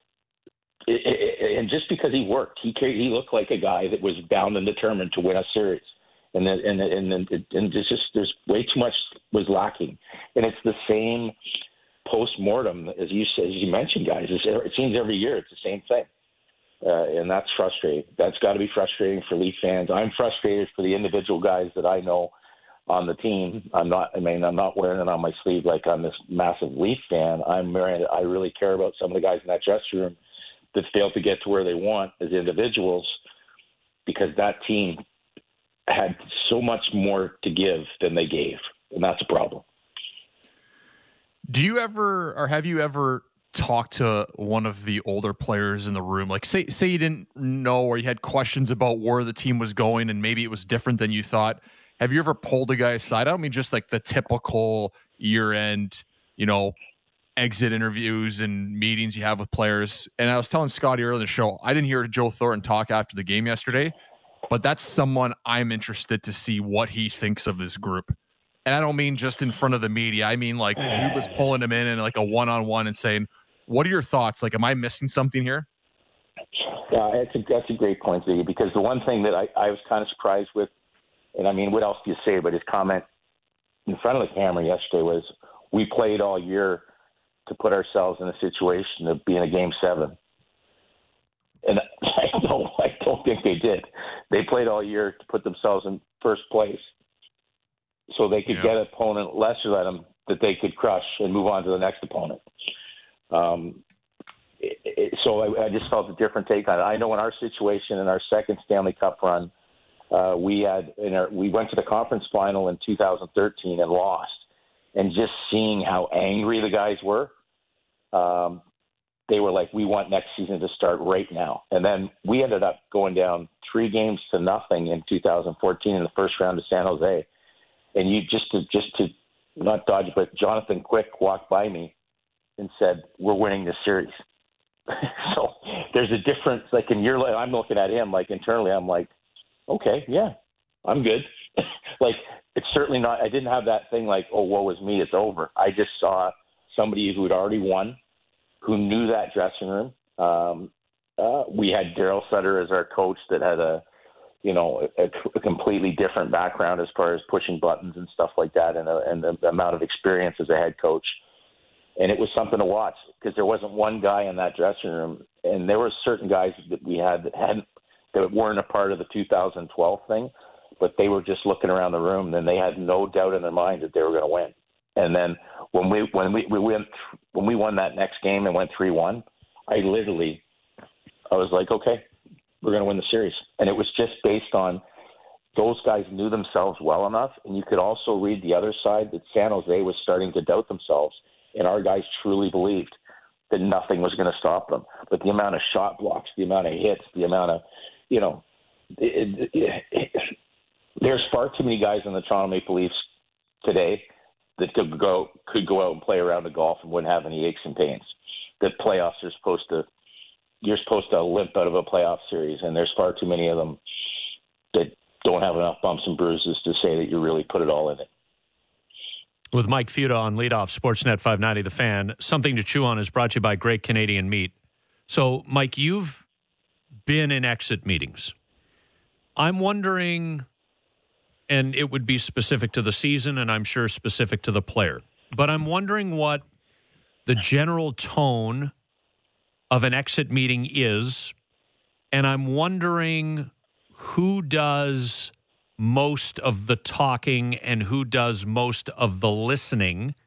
And when I ask you this question, as it pertains to this year's Toronto Maple Leafs, given the amount of money he's paid, the perception, perhaps the reality, that there was some degree of petulance in pursuit of his big money, I'm wondering how a conversation in an exit meeting would go with Mitch Marner. Probably similar to last year's. At what point, where's the accountability? I mean, unless you're prepared to, and again, this is a great kid who, held out. I'm getting my money, got his money, but there's a couple of them. I mean, this goes right back to the Nylander. And I mean, it's so easy to talk. I mean, and again, I don't want to beat it up, but it was, again, this kid, I'm going to sit at home until I get my money. What have you done? Really nothing yet, other than being an incredible, talented kid that's going to be a very good NHL player. But you hadn't won yet. And they let him get away with it. And this whole team seems to have this, when it comes down to it, not this whole team, but this nucleus seems to, what do you do? Because you can't hold back. You're never going to get that big contract if you don't do this, this, and this, because they've already got it. They've got it for a lot more years. It's not like it just ends next year. So it'll be interesting, and I think it was a great point. I think Ziggy, you might have made the point that I think it's the exit meetings I want to hear are the guys that are the grizzled veterans, and just ask what happened. I want to know what happened, because I mean, it's still, I mean, you got Patrick Marleau, it was last year, just raving about, it's unbelievable watching Marner, and, they took him under their wing. And then this year, you got Jumbo in the background naked with Mitch, and, they've got the right guys around them, right? And I'm not, and trust me, nobody's going to tell me that Joe Thornton isn't a great leader, isn't a great teammate, And because he's never really got a ring. This guy's the ultimate pro. Everybody that's played with him knows what a battle-worn guy is.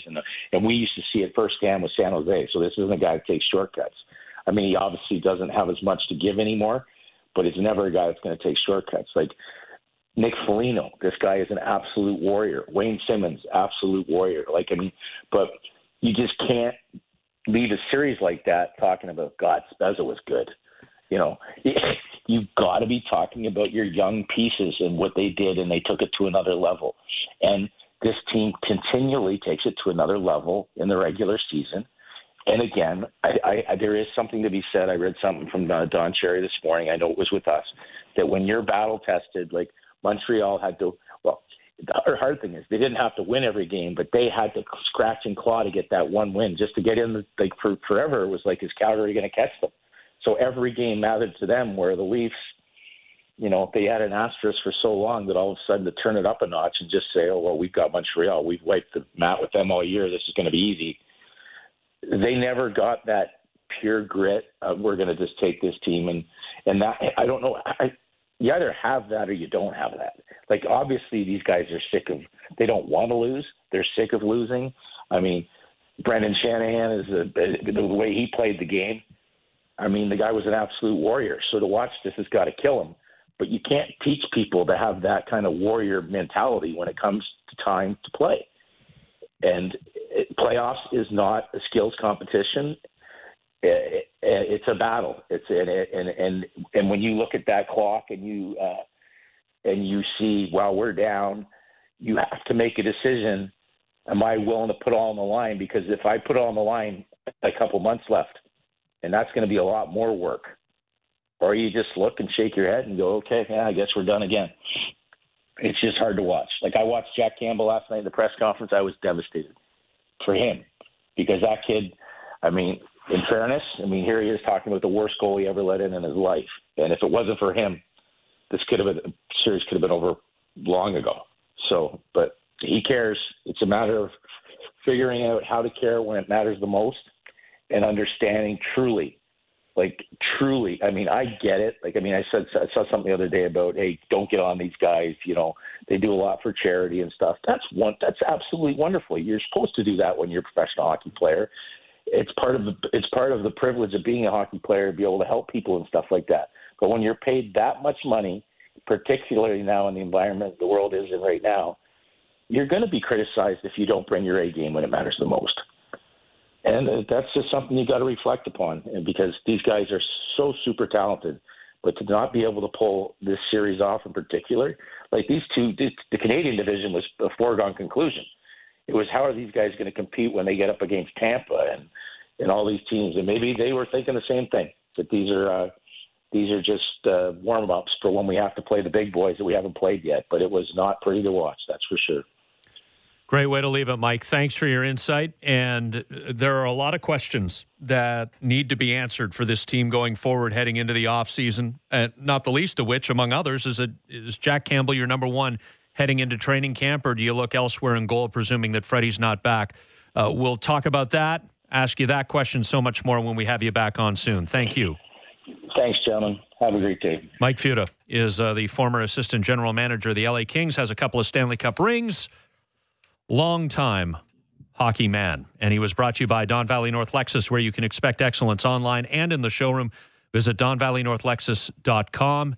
Tim McAuliffe, the host of Tim and Friends. He'll help us put this into context. This is ugly, man. It's the worst loss. It is the worst playoff loss in my 4 decades almost following this team. What does Timmy think? Ziggy and I ask him next. Lead off.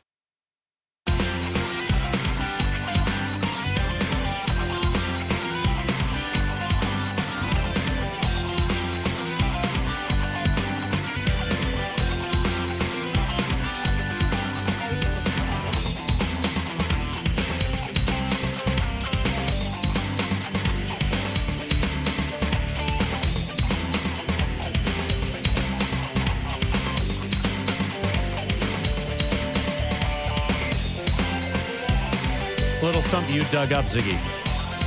The top cap hits in the NHL Connor McDavid, Artemi Panarin, Austin Matthews, Erik Karlsson, Drew Doughty, John Tavares, Mitch Marner, Carey Price, Patrick Kane, Jonathan Toews, Jack Eichel, Andrzej Kopitar, Sergei Bobrovsky. There is one name on that list who is still playing hockey as we sit here right now. Yeah, it's kind of a little surprising, no? Like, Does it tell us that the 8-figure salaries can be restrictive? Although a lot of these names that I just laid out are 8-figure guys. I mean, especially the ones in their prime, the McDavids, the Panarins, the Matthews of the world. There may be some regret on the Karlsson and Doughty deals, but a lot of these names, Eichel, I mean, he's an 8-figure player when he's healthy and going. And it's not going to get any easier, right? A lot of times you want to sign these big contracts. One, you want to lock guys up. Like Marner and Matthews, you want to lock them up, and you're just hoping the cap goes up. Like it stayed flat last year, this year, and moving forward, it's going to stay flat at 81.5. What should it be this summer? It should have been 90, 92, maybe 95 million. The Leafs are fine. They're in great shape. So you want to sign these guys. You want to keep them in your organization, and then you want to build it around. You want to build a team around them, and at some point, these are going to be value contracts. Look at the Boston Bruins right now. Colorado Avalanche. Look at both of their top lines, right? What are the Bruins at? 18 million for the three of them. It's hard to win when you got these big contracts on the books and the cap stays flat.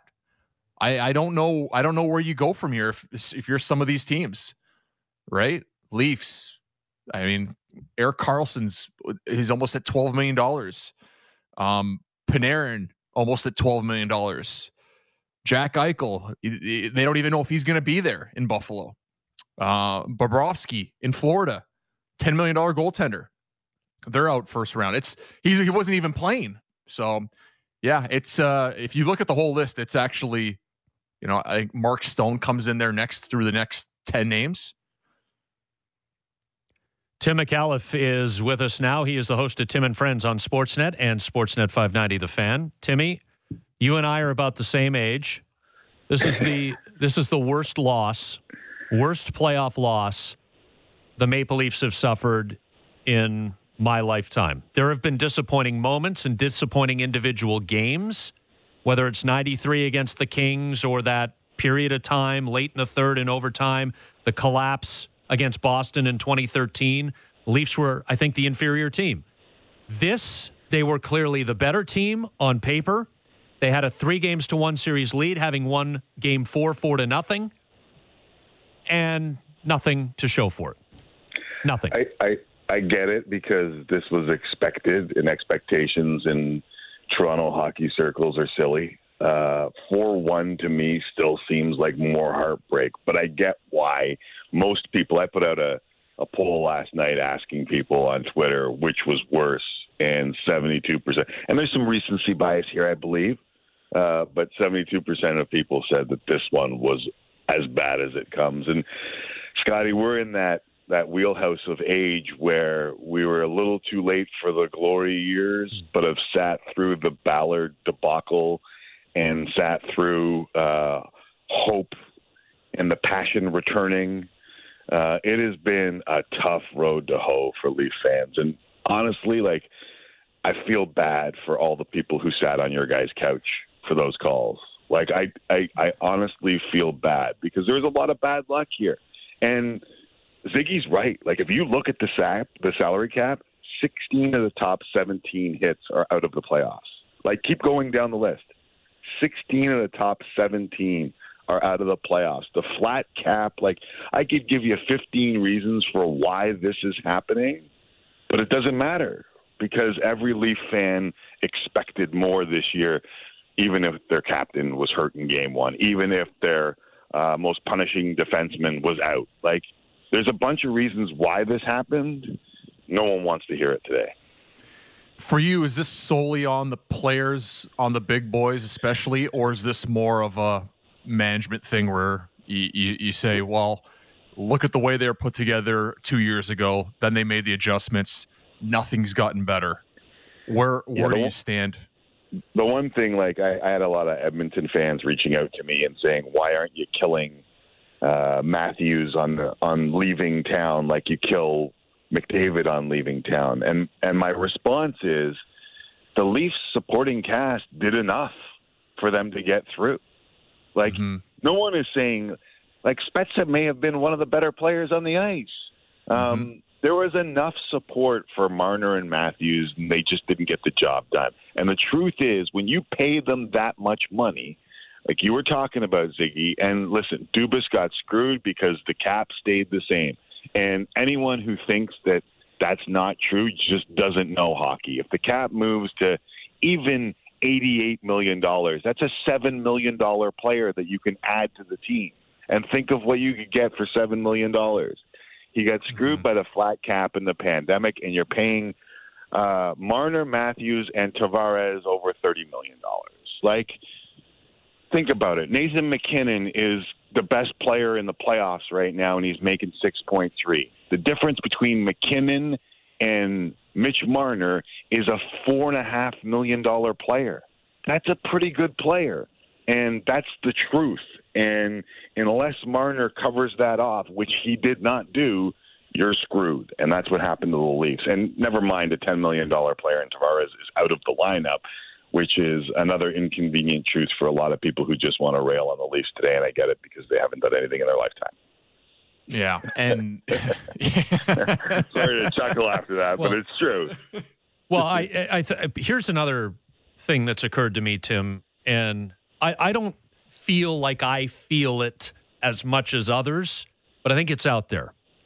This is a city that loves Wendell Clark and Doug Gilmour and Gary Roberts and Darcy Tucker and Shane Corson and Matt Sundin. And it took a while to fall in love with Matt Sundin because he came here in exchange for Wendell Clark, and there was resentment over that. But my point is that I think a lot of us appreciate the high skill with which this game is played in this day and age. But there is an old school element, and we all get this way at a certain age. There is an old school element, or when I was a kid, the game was played this way. And the game isn't played that way anymore. And when a bunch of guys who are uber skilled playing a sport where hitting is way down, where there's no more fighting, the things we grew up on really don't exist anymore, I think there's a sense of entitlement. I think people think these players play entitled, that they're interested in a skills competition as opposed to the grit and the grind required at this time of year. And the simmering resentment for the way the game has changed, which typically lives just under the surface, bubbles up at times like this. Yeah, I think that's a great way to put it. And I also think that kind of living in that resentment and allowing it to bubble to the surface is the fact that we all know that the game is played one way during the regular season and another way in the playoffs. And the NHL allows that. Like, there is absolutely no doubt who had more skating skill in this series. The Leafs had way more skill on the ice outside of the goaltender position than the Montreal Canadiens had.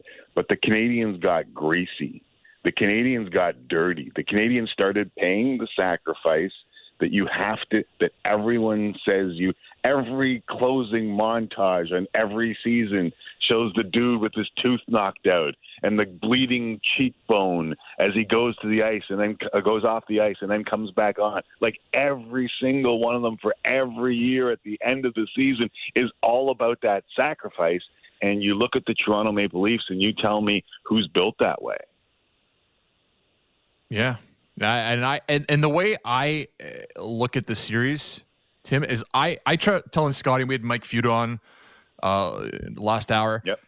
I see it as two different kind of segments this whole series, like 1 through 4, and then 5, 6, 7 for me, and it's the difference okay was to. Yeah, I just like, you know, I like who showed up. Like Nylander was great 1 through 5. I didn't really notice him game 6 and 7 when it mattered. Matthews and Marner didn't show up at all. You know, at parts they would show up during the series. Mikheyev does everything for me, but doesn't finish. Is he a threat to score? Like I need 3 lines in the playoffs that are a threat to score, and they didn't have that through the 3 of the most important games of the year. Well, that's the type of player that I'm talking about too, right? Like I know that Mikheyev carries possession and can do everything. He can skate, he can move, he can body guys, he can win puck battles. Kerfoot does the same thing for me. And then there's no finish. And you got a guy like Corey Perry who's picked up for $750,000 who just goes to the front of the net, pushes around a couple people, finds a puck and jams it in. Like that to me is a part of the equation, Scotty, when you're talking about that type of game that I don't think that the Leafs valued enough. And Wayne Simmons brought it and almost became a cult hero, right? And a little different after his injury, but people appreciated what he brought because it was that blue-collar work ethic that Leaf fans appreciate. And I think there's some people who really know hockey that understand what that can bring you at this time of year, because we all understand that the game is not only played differently but officiated differently, and the Leafs have to find that balance. And they tried as hell to do it this year by adding a few guys that they thought could add a little bit of sandpaper and a little bit of that grit, but it wasn't enough. Obviously, it wasn't enough. I'm telling you right now, Tim, if Mitch Marner has played his last game as a Maple Leaf, I would not be surprised. Yeah, we can debate, and a little bit of a shameless plug. I'll be joining you on Tim and Friends this afternoon, and we can discuss this as part of the postmortem panel. But like, I don't know if that's the right move or not, and you certainly don't do it for the sake of doing it. But if you need to free up cap space in a flat cap to address other areas, maybe you get a package for Mitch, maybe you sign a Dougie Hamilton, and maybe Nick Robertson and some others slide in and fill gaps. I don't know. Yeah, I think everything's on the table, and I just find it hard to deal the sheer talent that Mitch Marner brings to your team, but you can't ignore the cap hit, and you can't ignore that the player battled for that cap hit. Like, let's not forget, like, hold out so that you can get as much money as possible, and then when it matters most, you're not there. Like, I think there's a lot of Leaf fans who think real hard on things like that, and I don't know if to me, it's not passable. Like, he looked either hurt or rattled to me, and no one's talking about him being hurt. So the last thing I have is rattled. And it's a fine line, and Ziggy knows this, and I think everyone knows this, right? Like, Ovi's a loser, right? Ovi's a great player who's a loser until a first-round series against the Columbus Blue Jackets. They're in double overtime, down 0-2, and they get a goal off of shin pads, and all of a sudden he's a winner, right? Like, and then they beat Pittsburgh. They slay that dragon. Yeah. Right. And it's just the way it goes sometimes is you aren't until you are. And patience sucks on days like this, but sometimes you have to have it. Now, I think that if you got the right pieces back from Marner, Gretzky was traded, you can trade everybody. But there's just such a fine line, and in days like this, I don't think that perspective is often brought to the table. And I know why, because it's passion, and it's supposed to be the passion that unites us all, right? Yeah, and I'm getting demolished on backing Marner and Matthews today on you Twitter. Can't do it today. I had to turn it. I had to turn it off. I turned it off. I just like talk to the veteran. I've been around long enough. You can't do that on days like this. Just get out of the way. You can't stand in front of the train. Yeah, I usually can handle it during the show. Today, I turned off the replies and mentions. Oh my goodness. Yeah, I don't see them winning a trade for Marner unless they bring back a bona fide number one defenseman who can play the power play, play the point. I don't see a deal working out, and they just haven't worked out well. I mean, would Buffalo trade Eichel for Marner? Yeah, I was going to say, how many Eichel for Marner deals did you hear today? How many Seth Jones for Marners? I've seen that on the text line. Yeah. All of it, right? So, yeah. Well, you've got, I'm just counting here, which is always dangerous live on the air, 8 hours and about 5.5 minutes to bring some sanity to the airwaves, because I don't feel like I did that this morning. Ziggy helped a little bit. So, but I'll look forward to joining you in the 5 o'clock hour today, Timmy. It's always a blast, and we'll get you back on here soon, because this is going to be a long off season with a lot to talk about. I always appreciate it, boys. And Toronto, greater Toronto area, Leaf fans, I'm giving you a virtual hug. I feel your pain. I understand your pain. Tim McAuliffe, the host of Tim and Friends, 5 to 7 o'clock. Sportsnet 590 The Fan. We are back tomorrow morning with more breakdown, an extra sleep, maybe a little less emotion. The Blue Jays have their home opener in Buffalo tonight, if that's what you want to call it. We'll be all over that. Deep breaths. Enjoy your sunny Tuesday. Edison Bunkus, good show, carries the torch forward for the next 3 hours. Losers, because that's what they are. They're losers.